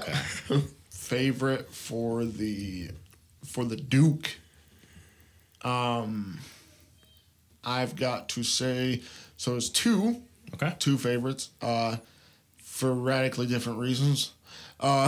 So I really like Jet Grind Radio Future, Jet Set Radio Future, whatever you want to call it. That game was just stylish. It was like the mix between Tony Hawk and some really hot rod, crazy high concept FLCL anime type. Oh, it was gotten to play Sunset Overdrive. Not yet. I forgot that's on Game Pass. Yeah. So I need to play that. the number 2 is Dance Dance Revolution Ultra Mix 2. No, that's fair. That was really, really good on the Xbox. Yeah. Because that was the thing, right? The original Xbox had the best hardware at the time. Yep. Yeah. And it made playing Dance Dance Revolution revolutionary. Yeah. And I had, so it may not look like it right now, and thank goodness that the viewers can't see this, because your boy kind of on the thick side, but back then I used to play Dance Dance Revolution, and I used to do the 2 dance mat mode. Oh, yeah. So I would just sit there with 8 steps and just fucking bang that shit out. Yeah, we got way too good. that was No, I had my buddy was the same way. So here's the thing. Favorite, I gotta give it just a couple. I gotta give it a couple spots. So here's the thing. I'm gonna say my most favorite game for the PlayStation 1 for just pure time spent playing it, Crash Bandicoot 3 Warped. Okay. You know, That's a really good one. It was a perfection of the formula, man. Like Time trials. Yeah. They really, you know, all the extra moves that you could get from Crash Bandicoot 2, time trials were perfect. Level design was varied and nice. You know, you had the motorcycle levels. Yeah. You know, you had the Coco levels, the freaking jet ski levels. Yeah, Jetpack levels. Yeah, that's what I'm saying. They had so much variety in that game. Now, as far as my number 2 goes, and this is going to be an interesting number 2, and there's a lot of reasons behind this. Brave Fencer Musashi. Okay. Brave Fencer Musashi was my second favorite PlayStation 1 game because, and this is largely the reason, it had in-game action figure collection. Now the thing, I forgot about that. Now the thing about this, I was obsessed with this because they had the graphical design of Brave Fencer Musashi was very chibi. It was like a little big round head, goofy looking motherfuckers. And the action figures, however, were fully realized to scale, quote unquote, models of the character designs. So it was Final Fantasy VII going from the polygonal bullshit. It was, and it was like cool to see them because it was like, you know, because when I was a kid, it was always like, oh, I can't wait until they make a 2 because I always just assumed that there was going to be a sequel. You know what I'm saying? Yeah. So I'm like, oh man, in Brave Fencer Musashi 2, they're going to look like that. And They did make Musashi Samurai Legends. Yeah, however, wasn't great. Yeah. Okay. And as far as my third favorite of, so this is gonna be interesting, Bugs Bunny Lost in Time.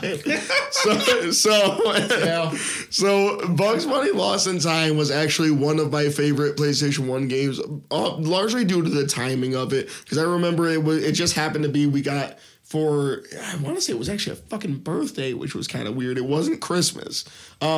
We got just a whole bunch of games all in one. And, that was one of them. We had a NASCAR game. We had Legend of Legaia. We had Bugs Bunny Lost in Time. We got Crash Bandicoot. We got, just a bunch of, it was weird. It was one time that, and I think it was our dad. It was fucking weird. He just went out and was like, I'm just going to get all the best games for no fucking reason.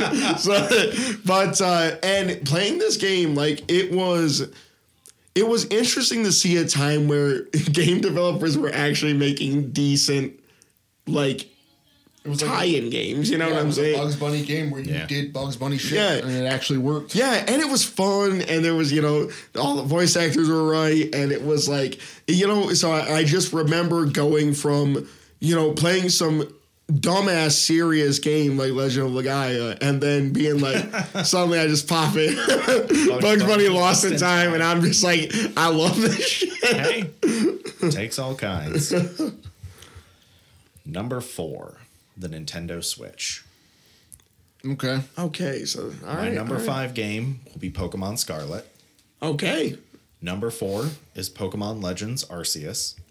This man's got Pokemon on there. Number 3 is Pokemon Shield. Okay. Number 2, Fire Emblem 3 Houses. I gotta play that one. Number 1, Dragon Quest XI. I started that on the PlayStation 5. That game is fucking really good. It is. Oh my gosh, the graphics. Yeah, even on the Switch, gameplay. it's fucking gorgeous. Yeah, and handheld. Yeah. Oh, dude, shit. I put the full playthrough took me 150 hours. My wife bought me that for my birthday, and I was just like, what? It's 4 a.m. and I have to be to work at 7? Sorry. Sorry. No. A game hadn't caught me like that in a very long time. And Dragon Quest XI. So before that, my favorite Dragon Quest had been 8. Which is a masterpiece in and of itself. But I'd have to really sit down and analyze the two of them. But there's a very good possibility 11 could beat 8. It's that good. I believe it. It's that good. It somehow took the Dragon Quest formula and then just... Because, I don't know, sometimes you worry when things get too technically good. Yeah. And the graphics, sometimes you're like, oh, well, you put all your fucking time into making this game look real pretty. And it's just, you lost all your sense of self as far as no, this one's very That's the thing, right? So say what you will about the direction Final Fantasy has taken ever since Hironobu Sakaguchi left. Yuji Horii has held Dragon Quest to his chest. That is his baby. And, and it's you can't even compare it.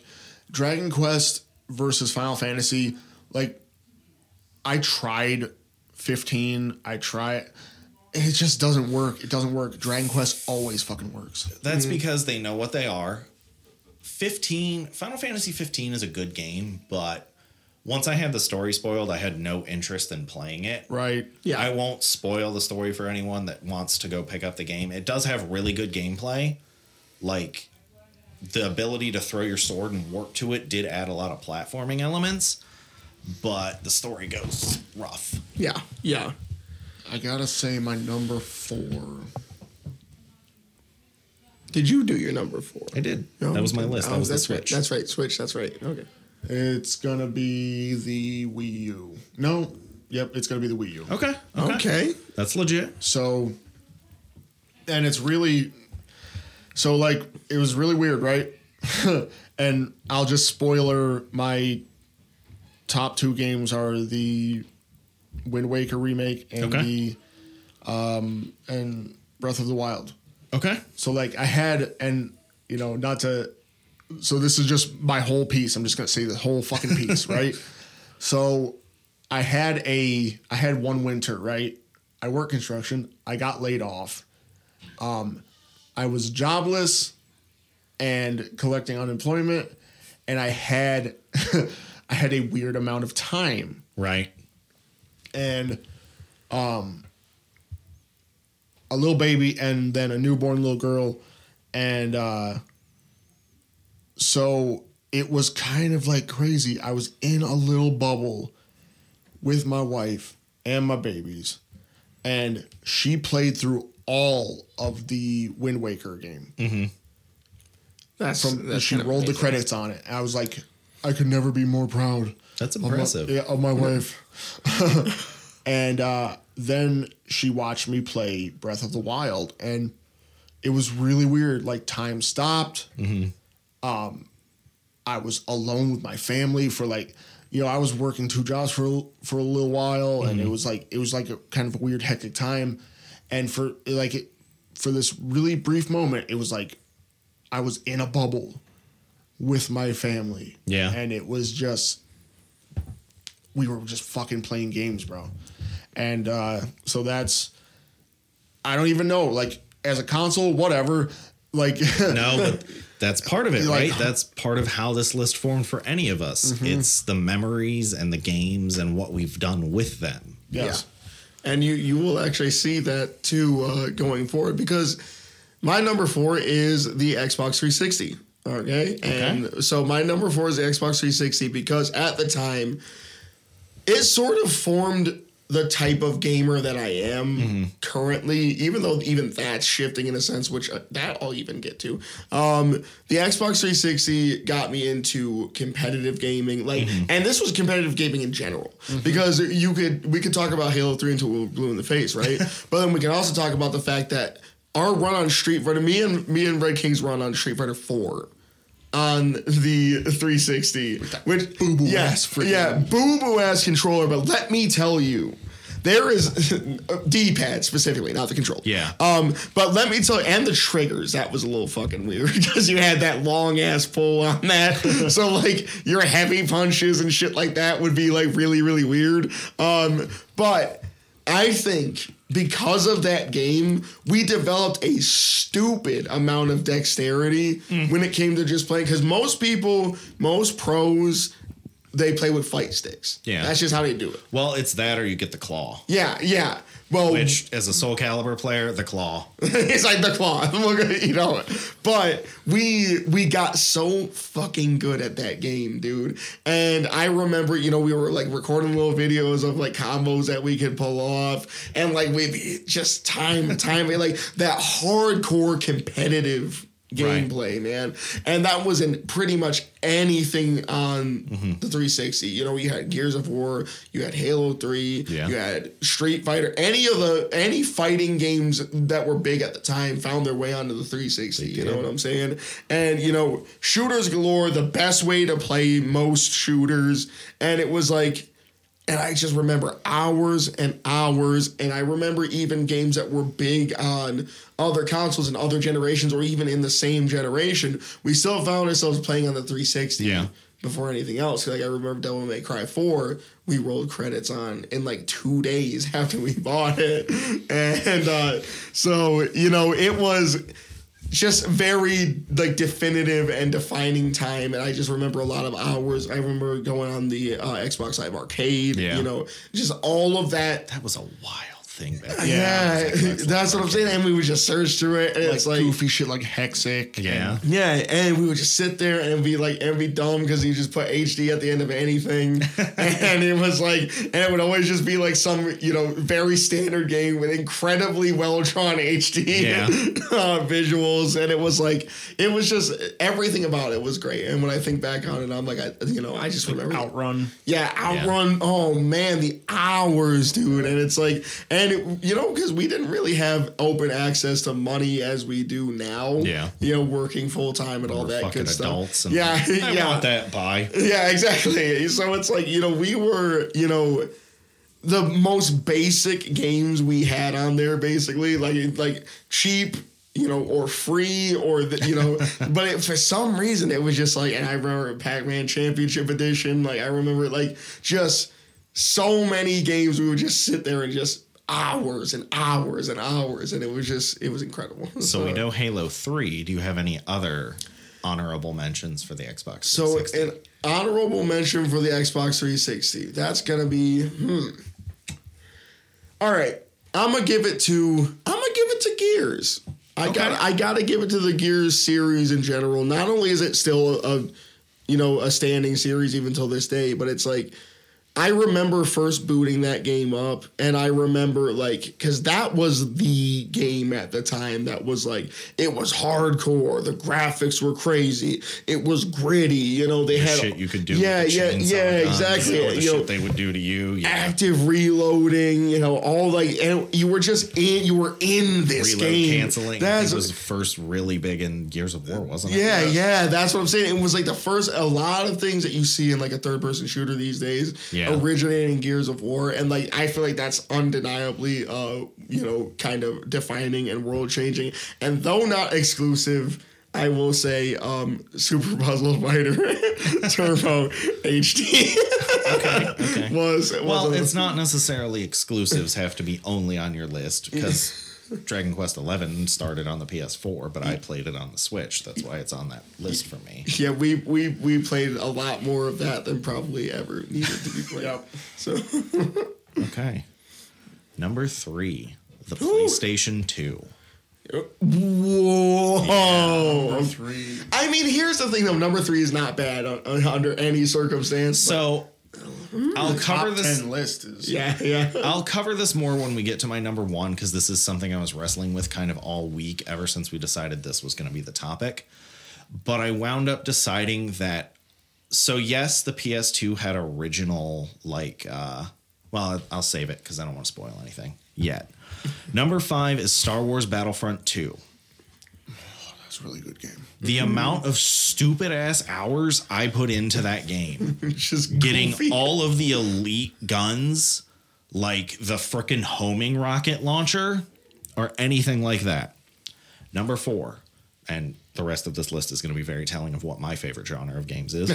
Rogue Galaxy. Yes. I was like Space Pirates.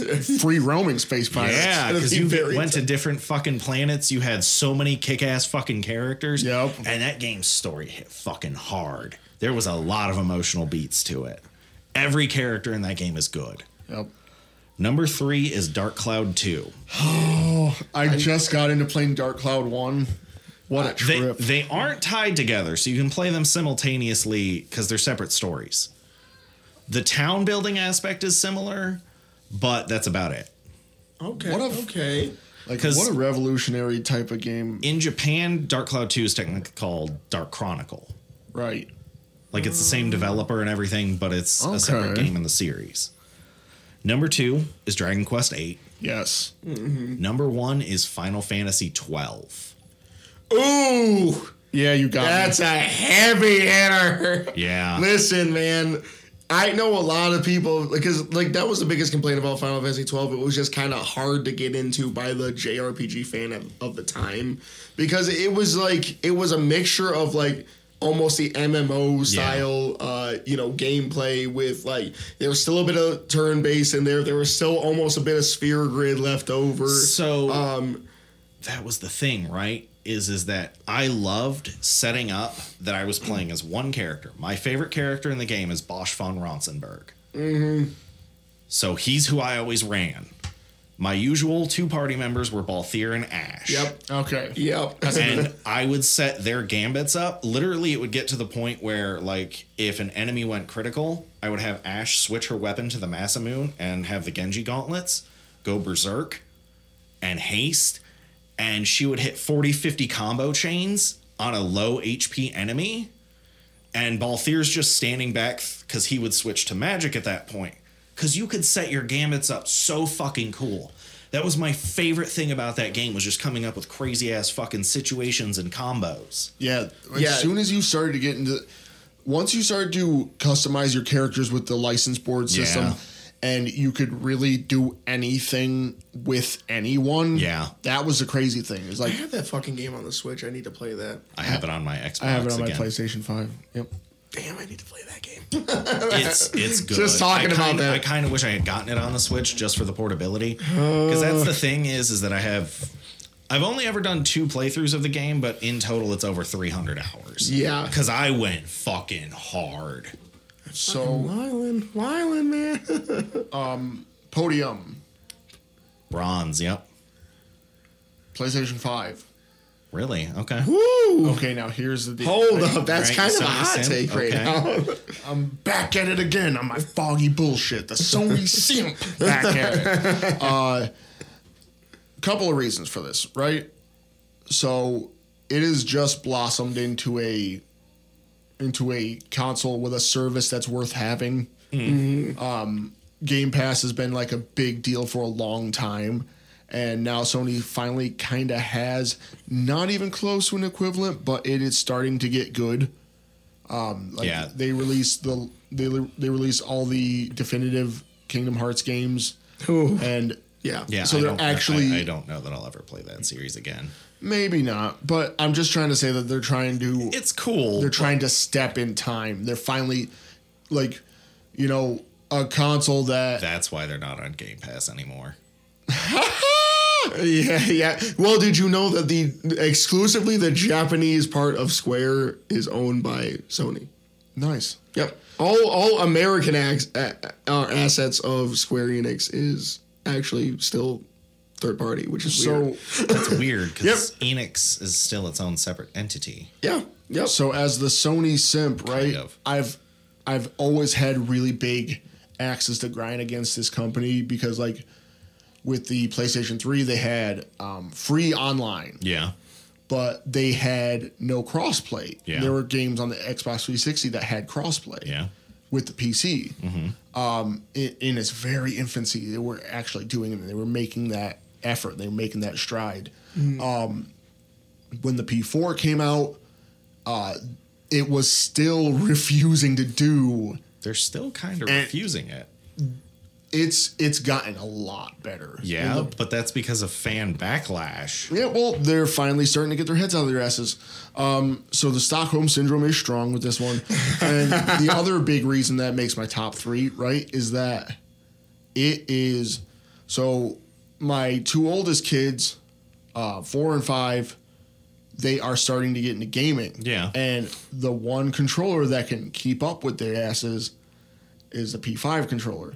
And it's starting to be a thing where, like, my daughter, she now knows how to, when she's done playing, instead of just putting the controller down, just taking off, she knows how to put it in sleep mode. And, like, it's starting to be that thing where they're becoming, picking up, yeah. they're becoming the gamers. So that's probably bigger and better than the games themselves. yeah. It's what's happening Right. Yeah. with the P5 as the background. Okay. I can definitely give you that. I'll give you that one. My number 3. Man, it's tough. All right. So, This is where it's really crunchy. yeah, it is because wow, I have actively decided to switch something. So Okay. my number 3 is going to be the Nintendo GameCube. So, Okay. so I'm going to say that the initial spot was actually going to be the PlayStation 4 for a whole lot of different reasons, but I actually swapped that out, and spoiler alert, the PlayStation 4 is now no longer on my list. The Nintendo GameCube is my number 3 mainly because so there was a lot of crap, right, behind the GameCube. They wanted to be affordable, so, you know, they kind of bottlenecked a lot of things. There was no proprietary DVD playing. Yeah. They had they had DVDs the of sorts, but they were stupid tiny little- mini. Yeah, it was so dumb. But here's the thing. But that console had games. That console had games, consistently fantastic games, and undeniably memorable and just powerful games. Super Smash Bros. Melee is Yep. still being played competitively till this day. Yeah. The Wind Waker withstood the test of time in the way that it got ported or remade and ported to now 2 different Nintendo consoles. Yeah. Because you can get that shit on the Switch too.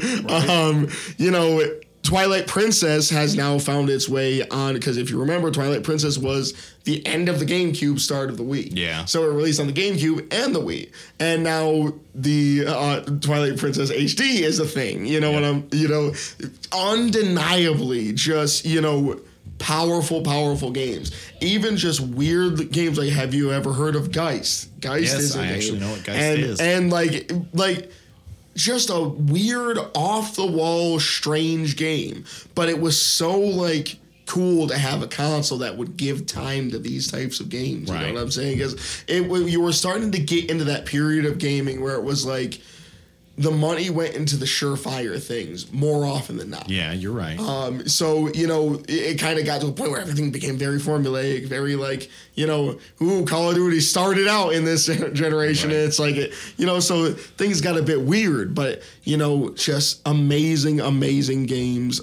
Billy Hatcher, like just, you know, crazy games. Yeah. Super Monkey Ball, like. Yeah, just to give you an idea, I never actually owned a GameCube. But the fact that I had my best friend growing up did, and I put so much time into it, the GameCube actually almost made my list. Yeah, wow. Yeah. Because Soul Calibur 2, Sonic Adventure Link? 2 Battle, yeah. Oh, come on, bro. Sonic Adventure 2 Battle. Get over here. Super Monkey Ball. Yeah. Super Smash Brothers Melee. We put so many hours in these games with that group of friends. Yeah. They often had the best version of certain games. Yeah. Like, you know, even Soul Sonic, Calibur 2 was absolutely the best version of the game. Hands down. Bar none. Like, and Link? Are you serious? Yeah, because Link's set was cool. Yeah. He fit way better. Spawn wasn't bad. Like, Spawn kind of fit, but Spawn fits better in Mortal Kombat to me than he does Soul Calibur. Yeah. Heihachi was just fucking weird. It was so disjointed. Yep. Right. Yep. Because there's no, like, everybody has a fucking weapon, and I'm just going to punch you. Well, I'm going to stab you with my fucking soul edge from 12 feet away, so die. Yeah. But favorite games, gentlemen? Top game for the PlayStation 5. So once again, it's really weird. Because I'll fly into any type of competitive shooter now. I still play Street Fighter on it. Yeah. I'm gonna actually, like, a game that resonates with me presently is, weirdly enough, Astro's Playground. Okay. Like, that is fan service, the game. If you are a Sony simp, you know everything about it is. No, I've seen, like, playthroughs of Astro's Playground. It's cool. It's a nice homage. And they have so much collectible crap. Yeah. Yeah, and, you know, I guess if I was to pick a serious game, I would probably say, I don't know, a lot of the ports of the PlayStation 4 games where you start to look at them and they, you know, and they're in that 4K. Yeah. Like, any game that just visually is stunning. I think that's Ghost of Tsushima. Yeah. Ooh. So there we go. Ghost of Tsushima. That is that's a fantastic game. That's hours gone, man. Like, it almost got me stuck in making samurais and Dungeons and Dragons exclusively. Yeah. So I gotta give it 2 again. So Okay. I'm gonna say number 2 first. Okay. My number 2 is, and this might be a bit shocking, Super Smash Bros. Melee is my number 2. That's interesting, but not necessarily surprising. So, obviously, I love the Smash Bros. Series. That goes without saying. Like, it's consistent pretty much through my list, through us just talking about multiple things. But, you know, it's defining, bro. Like, it was crazy to play that game, and with the types of characters they had in there, and they had Poke Floats, which, like, come on, man, who doesn't fucking love that stage? Yeah. Hard to play. It was definitely not competitive, but it was so awesome. And it was like, and again, you want to talk about fan service, and like the best thing for Nintendo fan service is Smash Bros. Bar none. Yeah. Like, it is like fan service, the game for Nintendo. So everything about it was great. Graphics were great. Gameplay was great. However, my number 1, Tales of Symphonia. All right, that's fair. Fair. So Okay. when you're talking about, because around this time, you know, my taste for anime was increasing steadily. Mm-hmm. Around this time, you know, I will say my inspiration to become like, I want to, in the worst way, make like a story or like preferably like an anime or a comic or something like that to like with like a crazy deep story and awesome characters. And it's like, and Tales is known for awesome characters. Yeah. Yes. Like definitively they've always been known for awesome characters, but like there was something about this group that was just like, you know, even just, and Lloyd you would think would be just blankety blank as he could fucking be, you would think, being like, you know, brown haired, you know, shonen protagonist. Yeah, shonen protagonist. But like, you know, he just was, he was a good guy. Like he was like, yeah, he was a bit cocky, but it's like, you know, and it kicked off an obsession with me. Like, you know, I started watching the OVA series that they had, you know, and I just want to say, if you get a chance, if you haven't heard the opening theme to that OVA,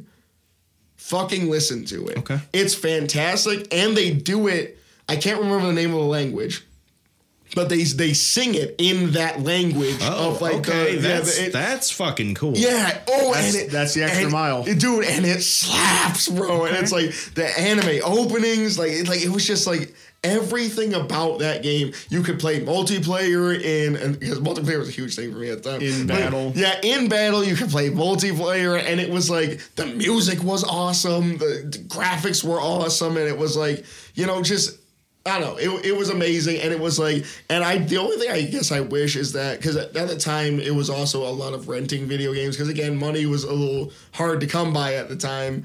So, you know, we had to rent it, and we had limited time to play it, and sometimes we'd be renting multiple games because we were kids and we didn't have attention spans like that. Yeah.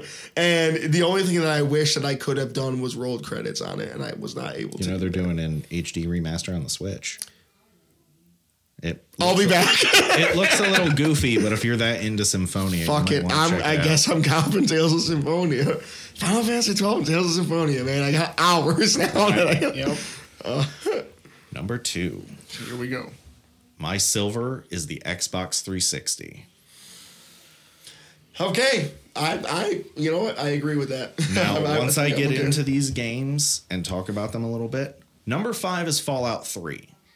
Okay. Now, Fallout 3 in particular over New Vegas for me is one, New Vegas went completely to buggy shit the first time I tried to play it. And as I said with Final Fantasy 3, I have very limited patience with when shit starts wigging out, and it's not really my fault. Fallout 3, though, I've been to Washington, D.C. I have walked the steps of the Lincoln Memorial. I have walked the National Mall. I have walked by Washington's Monument. I walked the World War II Veterans Memorial. To see all that shit in the game, that resonated very heavily with me as a person. That is cool. I can see that. Holy shit! That's cool. Like, I feel like to have seen the Capitol building, and then I'm busting into the Capitol building fighting raiders and a super mutant behemoth, and I'm using an electric sword and a fucking stealth suit. It was fucking sweet. Yeah. Number 4 is Mass Effect 1. Okay. Yep. Okay. Mass Effect 1 is. Yep. Ooh. That's like. I remember rolling credits on that. Mass man. Effect 1 was it. So it was the first BioWare game after Jade Empire and Coder that I really played. And my oldest brother picked it up because he was like, hey, this looks cool. I tried it out, didn't really like it. That's absolutely one of our favorite series. And all 3 of them together is absolutely one of my favorite games. Number 3, however, is Dragon Age Origins. Okay. Oh, The amount of stupid hours I have put into Dragon Age Origins. I remember I started that game and it was just overwhelming with the amount of like there was so much you could do in that game, man. Number 2 is Mass Effect 3. Okay. Okay, that's kind of interesting. That's kind of a hot take. That's a little up there for a top 5 on the console. Okay, so I know the original ending sucked, but the Citadel DLC is such a fantastic piece of DLC for a game. Yeah, you get that goodbye with all the characters from the series. They could have released Citadel as its own game, and I would have fucking bought it 1,000 times. It's that fucking good. Man, you very rarely see developers handle DLC like that these days. Number man. 1, though, and this is the game I have beaten the most times. We will get to my ridiculous number in one moment. Mass Effect 2. I have beaten Mass Effect 2 70 times. I have over 1,000 hours in that game. Holy fuck. That's Yeah. insane. So here's the thing, right? Between 2010 and 2012, when Mass Effect 2 came out and Mass Effect 3 came out, I pretty much didn't play anything else. I would finish the game and be like, I didn't like that decision, and immediately start it over. I would play it back to back to back to back to back to back. Then I would take a break for Dragon Age Origins playthrough, and then play it back to back to back to back to back. Notice how he just casually says playthrough. I got to the point where I could get through the entire game in literally a 24-hour span, DLC included. Whoa. That's fucking insane, dude. That's incredible. And that's 100%. I'm not even counting the playthroughs I didn't 100%. Man, maybe you need to be the new completionist. So, Shit, that's crazy. so my number 2 is the Switch. Yep. Okay. And once again, we are back at it with not so much about the games again. So the Switch has been, it's been crazy for me. Like, I remember when the fucking pandemic started Yeah. and nobody was working and everything was fucking weird and hellscape-ish. I remember I ran out and I copped a Switch. Mm-hmm. And like, we were all playing it. Mm-hmm. Like, the kids were playing Super Mario Odyssey. I was getting into it. My wife was getting into it. We started to go ahead and get, now we have 2 Switches. And my wife has got a whole roster of games that she plays and Yeah. she's into. And I've got my own games. And now everybody who I know, like our whole friend group, Yep. are Switch gamers. And we have days where everyone just sits down in my living room and we're all just fucking playing the Switch. Yep. And, you know, that's something where, like, that was the reminder, like, holy shit, like, your life does not suck. It doesn't have to. Right. When you fucking become an adult. So once again, we're back at that fucking emotional level. Like, I've got the hardware. I don't care. Yeah. Like, right. I have some fucking, I don't like the Joy-Cons. My hands are too big for them, but you know, Get you that split pad. It's like really nice. right. But that's what it is. It's crazy Yeah. how much gaming that I do as a group, and like even with the kids, you know, just the Switch. It's like my daughter likes Luigi and Smash Yep. Bros. Yep. That seems somehow perfect. Listen, for her. as the taller younger brother, I understand Luigi. My number 2, which, I mean, this was hard. This was probably the hardest for me because, you know, my number 1 at this point is greatly based off of a kind of personal experience. So my number 2, because of that, is the PlayStation 2. Okay. Now, here's the thing. I will say this. The PlayStation 2 is the best console of all time. I'm gonna let you finish. I'm gonna let you finish, but no, it really is. I think overall, when you're just talking about pound for pound, what you get these consoles for. No, I would agree with that. And once we get to my number 1, I'll share why the PlayStation 2 isn't my number 1. Right. Oh. Okay. The PlayStation 2 is just the best console of all time. It had the best games, like and a variety of games. Like It had backwards compatibility.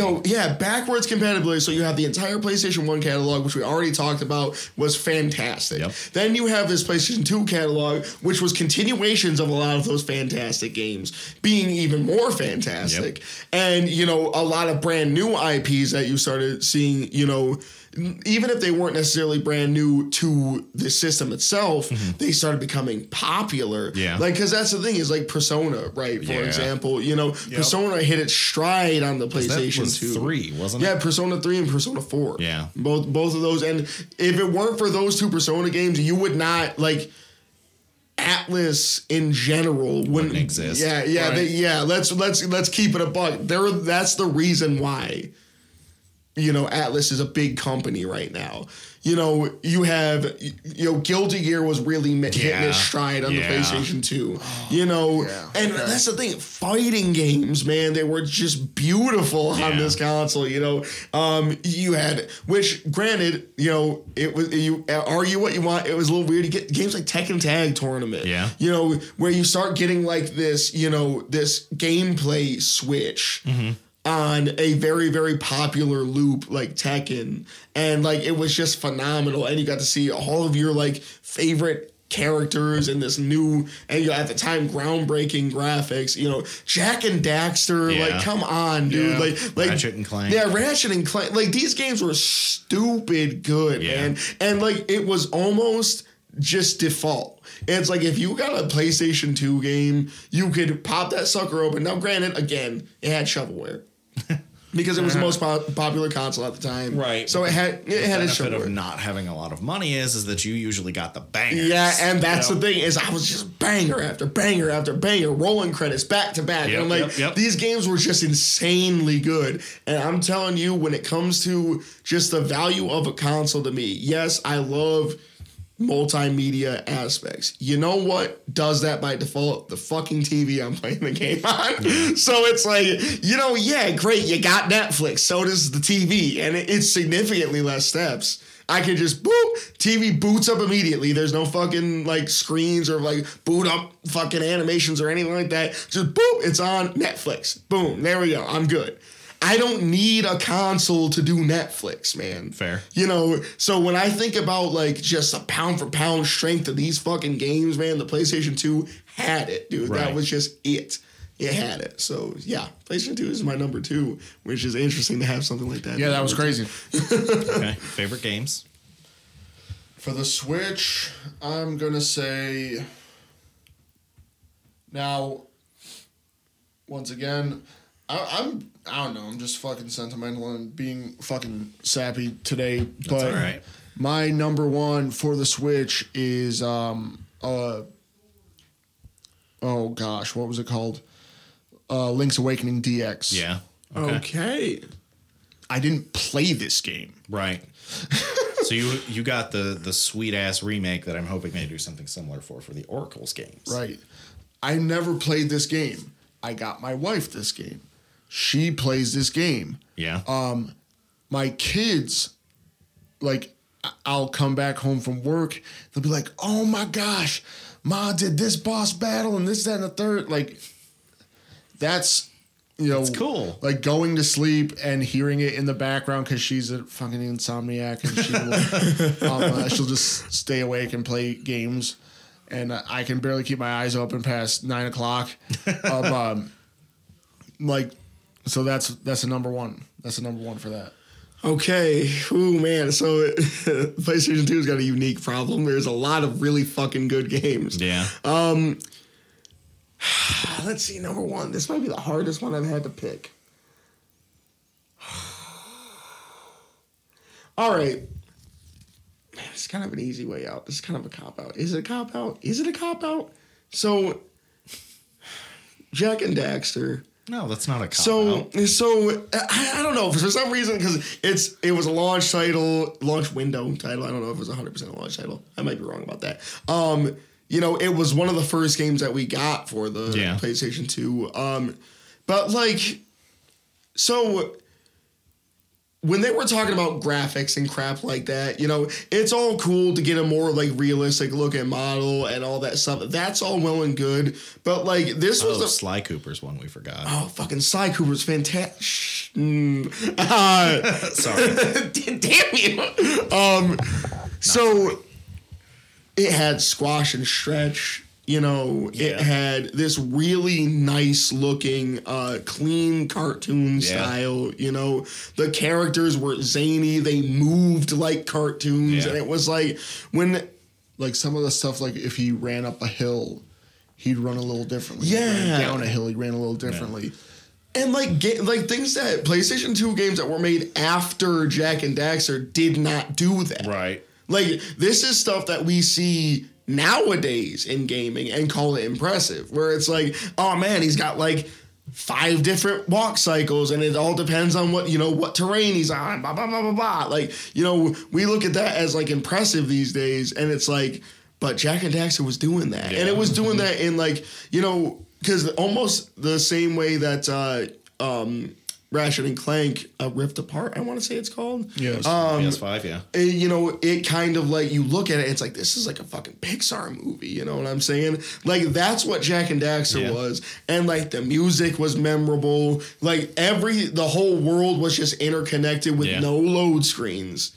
That was another huge thing. You were just running from one part of the world to the other, and then like when you're on this level and you can turn around at a high point of this level and you can see the rest of the fucking world, it was so crazy, dude. And it was like really good. It was like Daxter was great. I would agree. I don't know. And also, side note, Daxter for the PSP was actually very fun, and it was really good in its own right. Okay. So yeah, that's my number one. Your number 2. Oh no! My number one for my number okay. two. You know what I'm saying? Yeah. Okay. Number 1 for me is the PlayStation 1. Whoa. Okay, so now I will get into why. This is what I was debating. So yes, the PlayStation 2 had backwards compatibility, but I came to the realization most of the games I was playing on the PS2 were PS1 games, which it's not fair to give that credit to the PS2 when they came out on the PS1. Yes, pound for pound and entertainment purposes, I would agree. The PS2 is the absolute best console to have ever come out. But a lot of that value came from this fucking console right here, the PlayStation 1. Okay. I mean, that's a very valid point. I can't deny that, because we were still playing through PlayStation 1 games even when we got our PlayStation 2. And they ran better. Yeah. But it's like, I mean, to the credit of it, it was still just a fantastic game by itself back when it was on the PlayStation 1. So my number 5 is Wild Arms. Okay. There we go. That's interesting. I hear you talk about Wild Arms a lot. Actually. Yeah. I have played every single one except number 5, and that bothers me because I want to play number 5. Number 4 is Final Fantasy Tactics. Okay. Really That's good game. That's a good one. Number 3 is Tactics Ogre, Let Us Cling Together. Okay. Which just got a remaster on all the consoles. If you have not played Tactics Ogre, get that fucking game, support that shit, because they did a lot of shit to that game. Wow. To just fix it. It's got voice acting, new routes, new classes, new story. Ooh. Okay. I guess I'm copping that. I haven't played it yet, but I'm excited to, just because we've been in the Pokemon series. Number 2 is Chrono Cross. Okay. Which, as my game from nostalgia, should surprise no one. Number 1 is, of course, my absolute favorite game of all time, Final Fantasy IX. Yep. I expected this one. We've talked enough that I know this one. Yeah. You know, speaking of Final Fantasy, can I do an honorable mention for the PlayStation 2 real quick? Final Fantasy X. Yeah. Final Fantasy X was fantastic. I love that game was fantastic. Now that I'm kind of like off the bullshit I was on when I was a teenager, I've given 10 a better shot. I haven't fully played through the game, but I'm more willing to play through it now. 8 can die in a fire, though. Oh, okay. I'll fight you on that. But Final Fantasy IX, to me, there's a lot of like special memories associated with that. And I know it has a very like kiddie, cartoony graphic style, but that game tells one of the best fucking stories I've ever had in a video game. Yeah. And the best part is that the character you play as is not the main fucking character. You're witnessing someone else's story through that character's eyes. That's fucking crazy. Huh. So yes, while Zidane Tribal is your main PC, the actual main character of this game is Princess Garnet till Alexandros the 16th. Because it is more about her journey than it is Zidane's. That's actually really cool because you don't really see that. That's subverting a trope, Yep. which, let's keep it a buck, Final Fantasy ain't done that in a good long time. I feel like 12 was the last real one that was doing that. Yeah. So I guess number one for me is a PlayStation 2. Okay. Okay. That's fair. So- I'm not gonna knock anybody for having that. So I've pulled out of my actually no, I'm still in my feels. Fuck it. Because no, that every game I played on that console was an absolute banger. Right. Like the Lord of the Rings, the Two Towers. Yep. the- Yeah. Oh, I like, loved game. that fucking That game. one was amazing. Maximo. I forgot about Maximo, Ghost to Glory, Yep. the successor to Ghosts and Goblins. Shadows of the Colossus. Man, they should do Yeah. another Maximo. Come Shadow on. of the Colossus. Like Hey, Brussels, let's make this happen. like when you look at games like Shadow of the Colossus and Jack and Daxter, the way that they were put together, it's like, hey, you do remember that games don't do this for another couple of decades, right? Fuck you, we're doing it now. Yeah, and it was amazing. God Connecticut, of which was Oh, that's a deep cut. ridiculous. Oh, it was yeah. I'm playing that right now on my P5. Fair enough. Okage Shadow King. Oh, That's man, a that weird was one. another one. I'm really surprised you guys don't usually go obscure RPG like that. Hey, listen, man. No, Okage was good. We obscure RPGs was PlayStation 2 for us, man. That was Okay. And it like But you never Whoa. played any of the Wild Arms. No, remember, what was that one that we played? The main character his name was Mouse. He had orange hair. I can't remember. I need to remember that one because that you want to talk about obscure RPGs. This was like out there at the I time. feel like I know what that is. Yeah, and it, like crazy, man. They just had everything, man. Okage Shadow King was good. Yeah. Did you guys ever play Orphan Scion of Sorcery? I've seen it. I've wanted to get it multiple I've times. watched I've the never- anime. Yeah, I did watch the anime. But what's your number one? Okay, so my number one. Now here's the thing. You might have slightly pulled out of the feels. I'm fully into the feels right now for this choice. It is the Nintendo Switch. No, that's fair. My number one is the Nintendo Switch because it. Okay, so no hyperbole.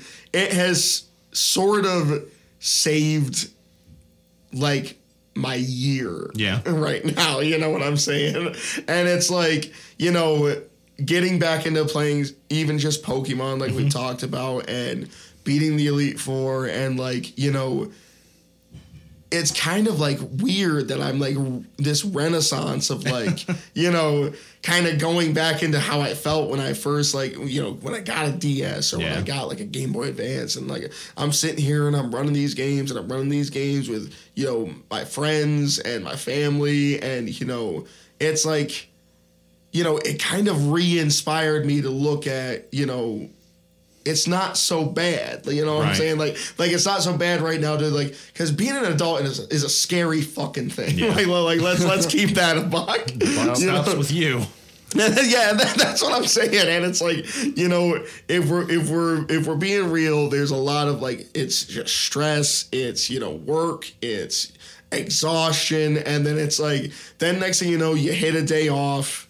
And you're just sitting there on the couch, mostly at Red King's house. Because when that's what we do. We just kind of gather at Red King's house and we sit there and we play video games. And it's like, and I'm looking around and everyone's, they're talking about what they're catching today. Yep. And, oh man, I got this yesterday and we're joining in on raids. And like, and then next thing I find myself going back, and next thing I got Monster Hunter Rise, and I ended up grabbing which it might be a little weird, but Fitness Boxing 2, I have Ring Fit. it's an obsession of mine, and I'm like I started to remember because it reminds me of like DDR, and it reminds me of Wii Sports, and it reminds you of because I have this gamut of games. How have you not grabbed Fire Emblem yet?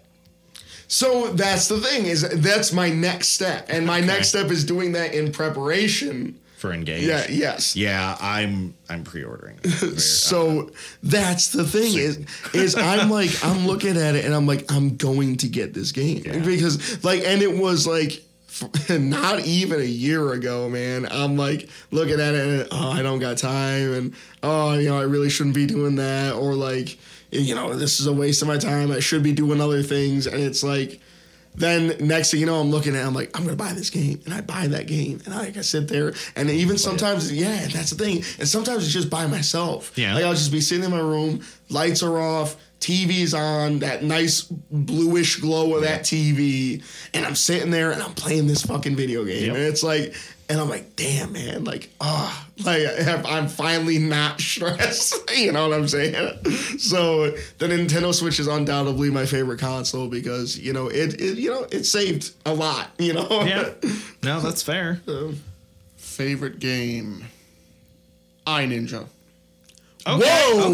Okay. Whoa! That is interesting. Okay. Awesome choice. That game had a lot of different gameplay Yeah, it types. Okay. The main character was just a ball of fucking rage. I loved iNinja, dude. Yeah, it was real fantastic game. So, this is gonna be interesting. I'm gonna have to do two again. So my number two, and they're both for similar reasons. My number two is what was it? It was Shantae and the Half Genie Hero or something like that. Those are really good platformers. So here's a little insight: is that you remember Red King, me and our sister actually way back. It is no longer existent. Had a YouTube channel. And it was a little rough. We don't talk about that YouTube channel, and I will not say the name on this podcast. But we had a YouTube channel, and I remember the first and only game that we rolled credits on that YouTube channel was Shantae the Half Genie Hero.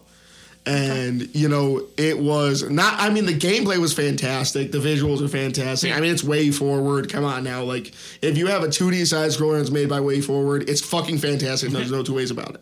Like, don't even try me with that shit. But it's like, also just having that memory ingrained with that is like fucking beautiful. Because I'm like, damn, man, there's like, video games are history for me, so it's like, and here we go. Hot take: Pokemon Violet is my number one favorite. I can't blame you. Switch game, and it's my number one favorite Switch game because it's the reason I'm playing video games again. Yeah. So, there's not much else to be said about that. You can talk about the bugs all you want. You can talk about the visuals all you want. You can also fuck off. Nope. That's fair. I'll give you that one. The way you feel about Violet is how I felt about Shield. Yeah. And that's the thing is I'm starting to realize there's a reason why these series are long running. There's a reason why they're still here. And, if you want to take the route of being a pessimist about it, you can pick apart every little fucking thing about it. But then there's also, you could just sit down, shut up, and play the game and enjoy it. Sit down, shut the fuck up, and enjoy the fucking game. Yeah.